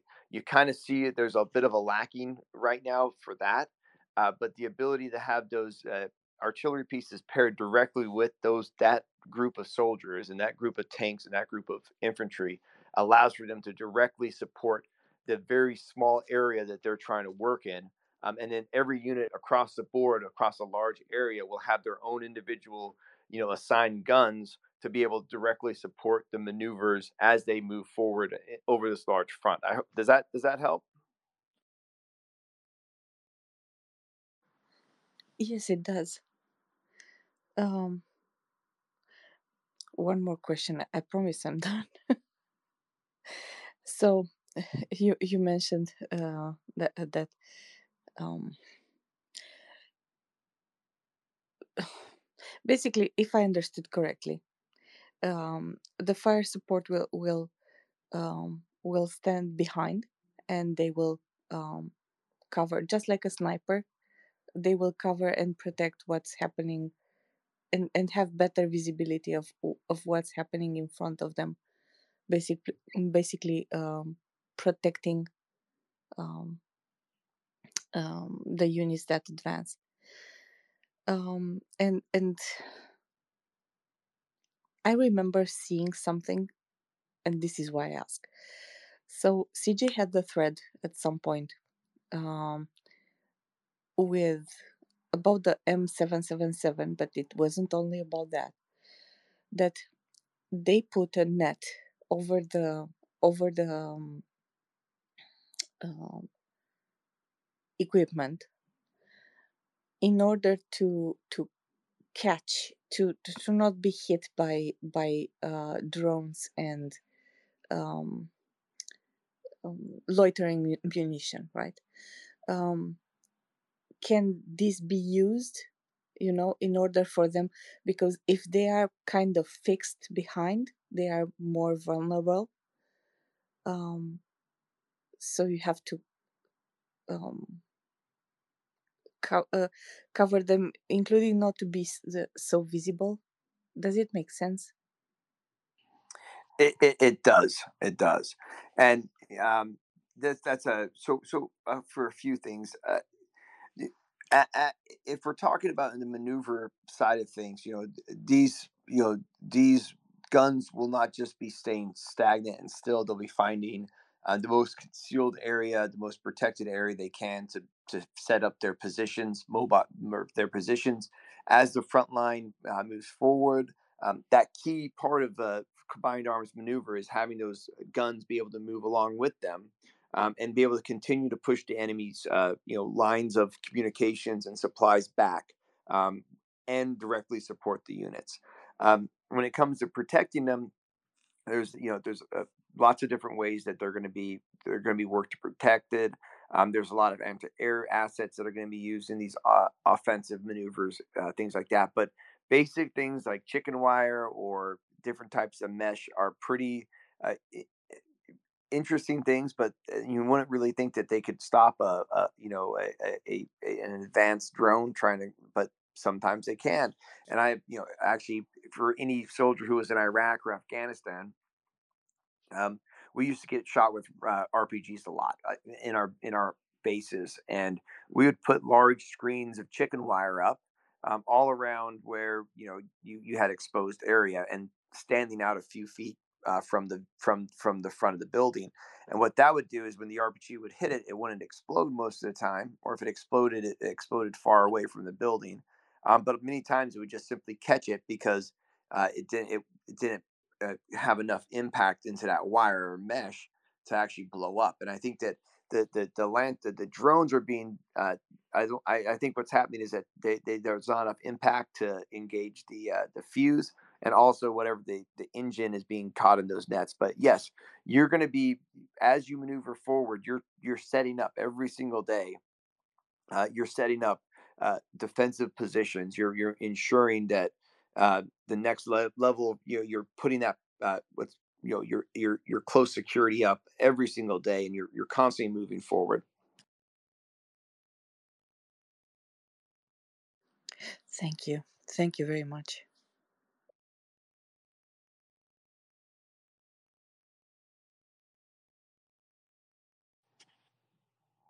Gunny?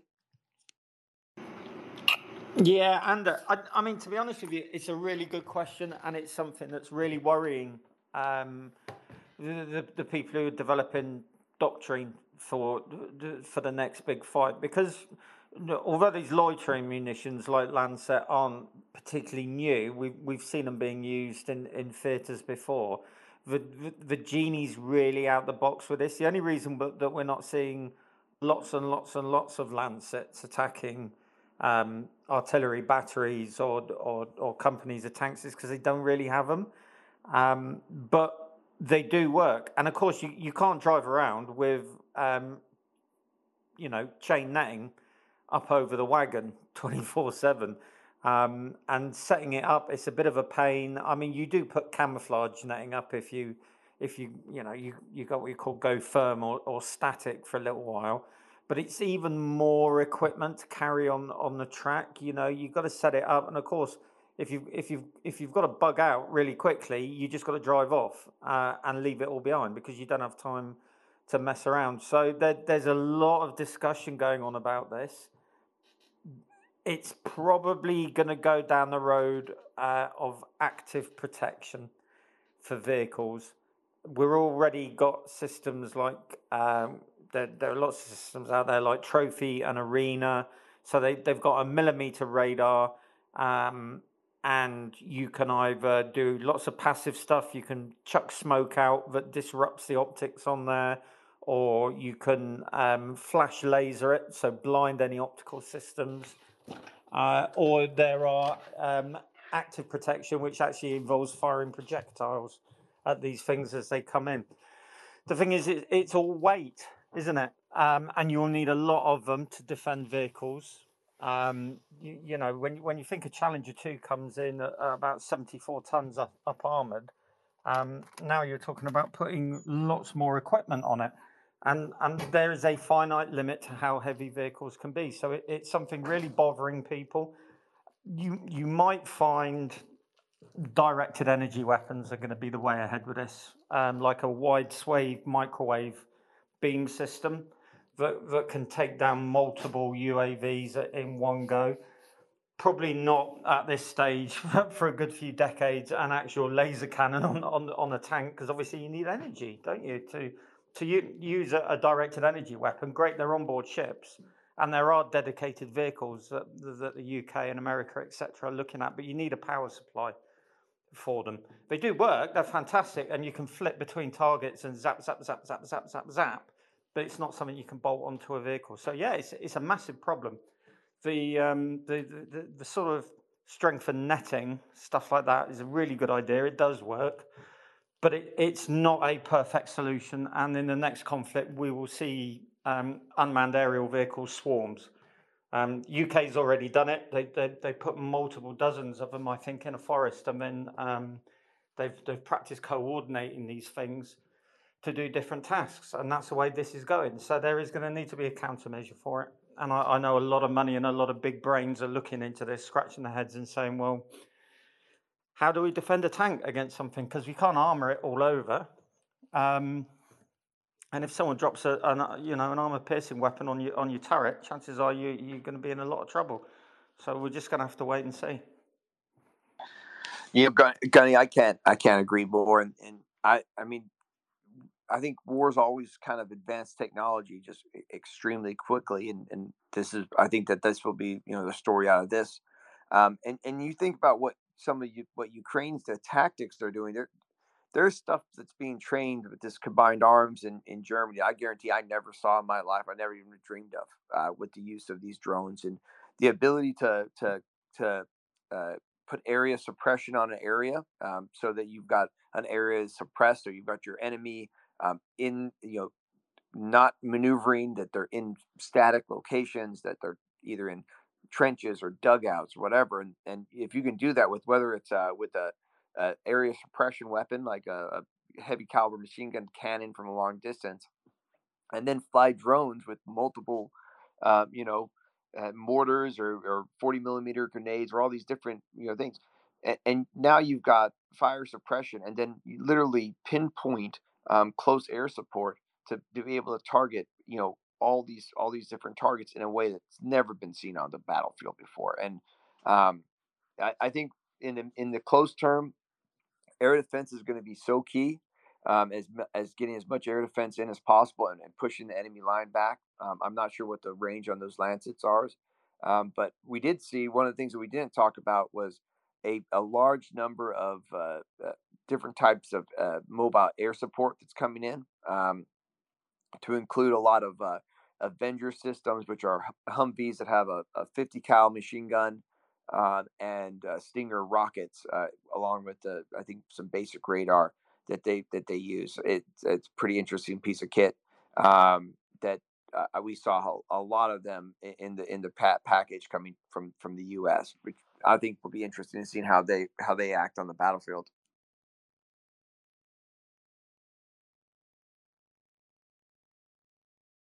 Yeah, I mean, you know, it's just a case of that finite weight limit, isn't it? An active protection system, great. Well, you got to stick it on top of the turret. So what do? You add, you know, maybe 60, 70, 80 centimeters to the height of the vehicle. And if you do that, then the vehicle's more visible. And of course, you've got to armor it, because you're going to be under artillery barrage a lot of the time, or your active protective system might detonate an anti-tank missile 10 feet away. So you're going to get a lot of fragmentation coming in. So you've got to stick armor around this system. So now you've got the system, you've got the armor.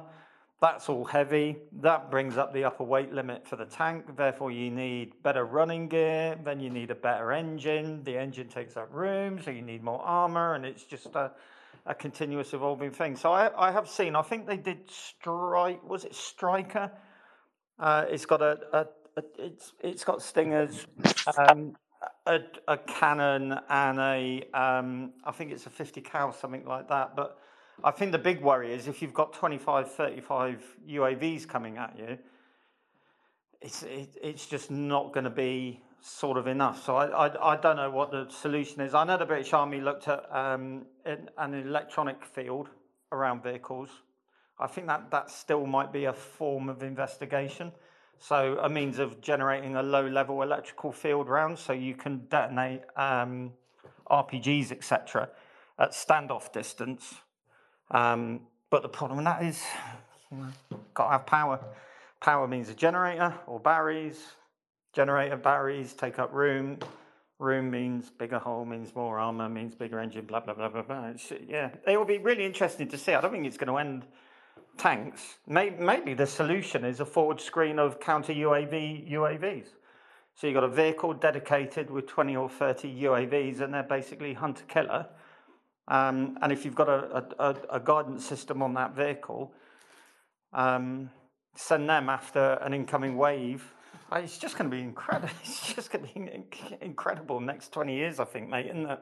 Yeah, it is, and unfortunately, I don't think that we're going to get to see too much of the new advancements in the countermeasures in this first little bit of wave here in Ukraine. And when we think about the CV90s and of course there's two different counter, there's still the countermeasures that for the longest time have been, been being designed to stop anti tank rockets. But now you've got this drone technology in it, and do they work the exact same, etc. And it really is going to be this next generation of tanks, I think, that will and fighting vehicles that really bring this that they're, pretty much this war is going to make. There's going to be tanks and fighting vehicles designed from the wheel from the tracks up because of this war. And I again with the drone, I really think it's going to have to be, some sort of electronic warfare when even when we saw in the Iraq conflict, our Humvees, and our wheeled vehicles, we had different types of systems, electronic warfare systems that uh, sent out a wave to stop um, uh, IEDs from being triggered. So yeah, we found that the real effective IEDs were triggered by remotely. we would have these the different electronic warfare domes on our vehicles staggered, so the entire convoy would be covered. And that's a very basic version of it. It's just going to have to start getting scaled up, and then we have to start thinking about what's that effect of all that stuff on the soldiers that are in the vehicles and everything. But unfortunately, I don't think we're going to see that. I think we'll start seeing some interesting in the next 6 months, seeing some interesting developments in the basic counter UAV technology coming out. I do believe that, Gunny. It just won't be the it'll be the start, the step one, don't you think?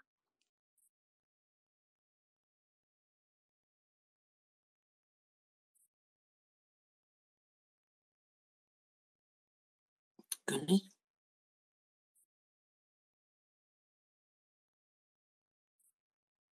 Well, he's obviously run away while you were talking to him. No, that's fine. Anda, did you have another question? I forgot if you had your hand up or not, or if there's any other questions. I always have other questions, but Really quick, Anna, since we've been talking for a while, if you're listening to this space, please retweet it.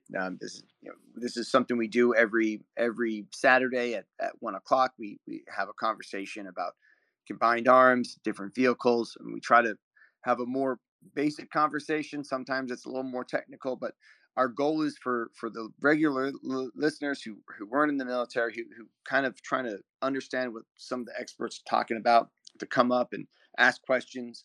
As simple as what's a mortar versus what's an artillery piece. As simple as that. I'm happy to kind of engage around that. By no means am I some expert. I've got a lot of real world knowledge, but I've also tried to learn as much as possible lately to try and help this space by just giving a basic understanding, because we're all on here together, because what we want to do is we want to work every day to try and support Ukraine. And that starts with knowledge. That starts with being able to arm ourselves with the information we need.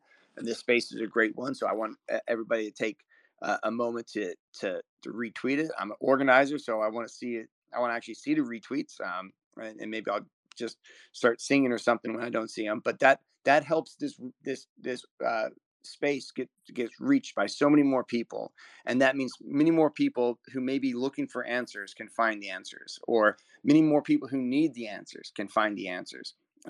It's incredibly important. We are looking at 1 year of a conflict that has came into a light, that has been going on for a very long time, that has been overlooked. And right now we need to do everything we can to end this fight for once and all. And that means Ukraine going back to its real borders, Russia leaving unconditionally from all Ukrainian territory. And as many people may say that they want peace and all of that, and there will be people talking about that this year. But I'll kind of share a little bit of a motto. My unit's motto was I try and make it politically correct. I say, let them bear the palm who's won it. And we took that palm from a unit that we destroyed, a Nazi unit. And that motto says that to have the palm of peace, it has to be won. And right now, the future of Ukraine, really weighs in the balance on the shoulders of these soldiers, men and women who are fighting to defend their country, and the will of the global society that's willing to stand up for that nation and provide them with the tools to do the job that they need to do. And war is a horrible thing. Many of these vehicles we talk about will be destroyed. Many of these people who are being trained will die. These are the realities of war, and that. So please, just retweet this. I'm going to have to jump off here in about 10 minutes. I've got a little work to prep for. I got some big news coming out next week and maybe later today. But with that, I'm here to take a few more questions, but just please just remember that share this and continue to learn and educate yourself and share this knowledge. Don't just use this as a time to listen about guns and stuff like that.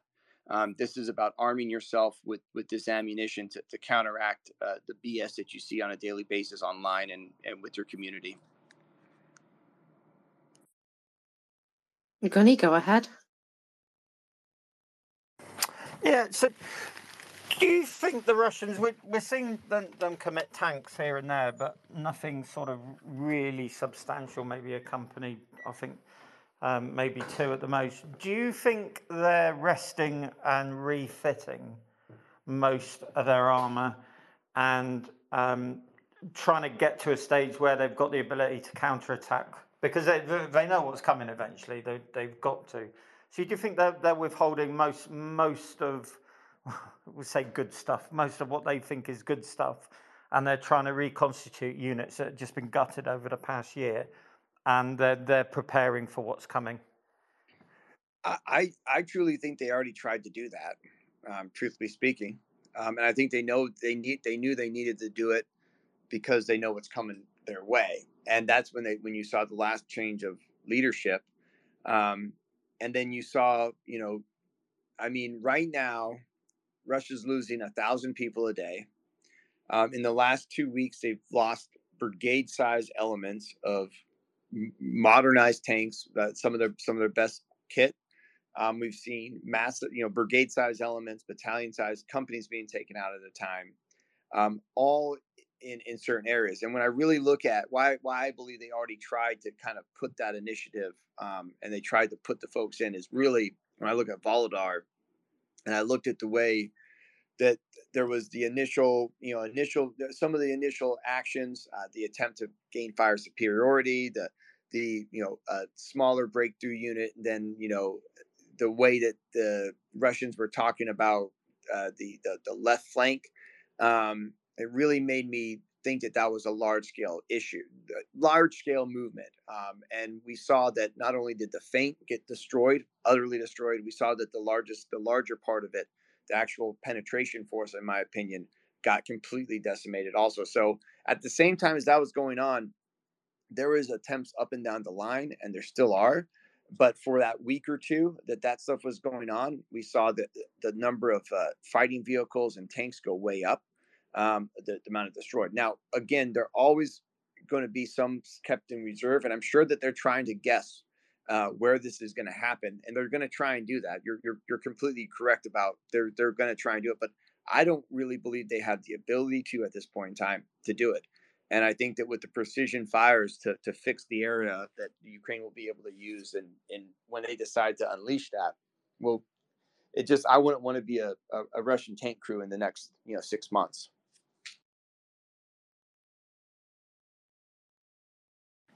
Yeah, I mean, I'm just looking at this, and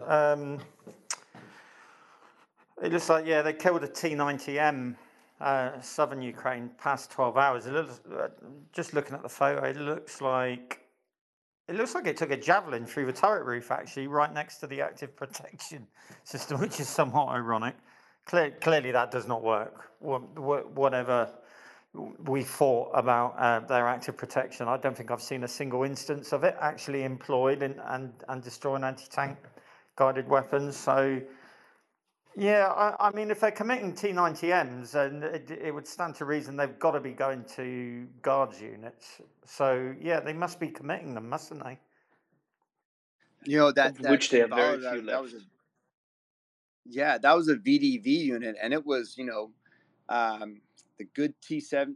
I apologize, I forgot the exact variants. That was a few weeks ago, but it was good kit, and it was multiple different ways. We saw the famous kind of running over landmines, but there was also other engagements. But the reality of it was they weren't able to get. When I talked about layered standoff earlier, they were not able to penetrate even the basic few layers of that initial standoff that Ukraine was able to create, and it was a turkey shoot. So and again, there's going to be places that Russia will be able to inflict damage, but again, if we look again at what has been happening over the last few months, they have been committing massive forces to gain back kilometers, and that's not again.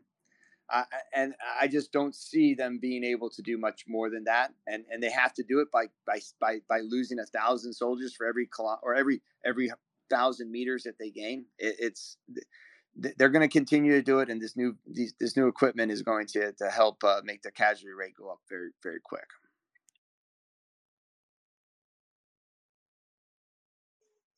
Thank you very much, Will. And I think on that note, it's a good time to let you go.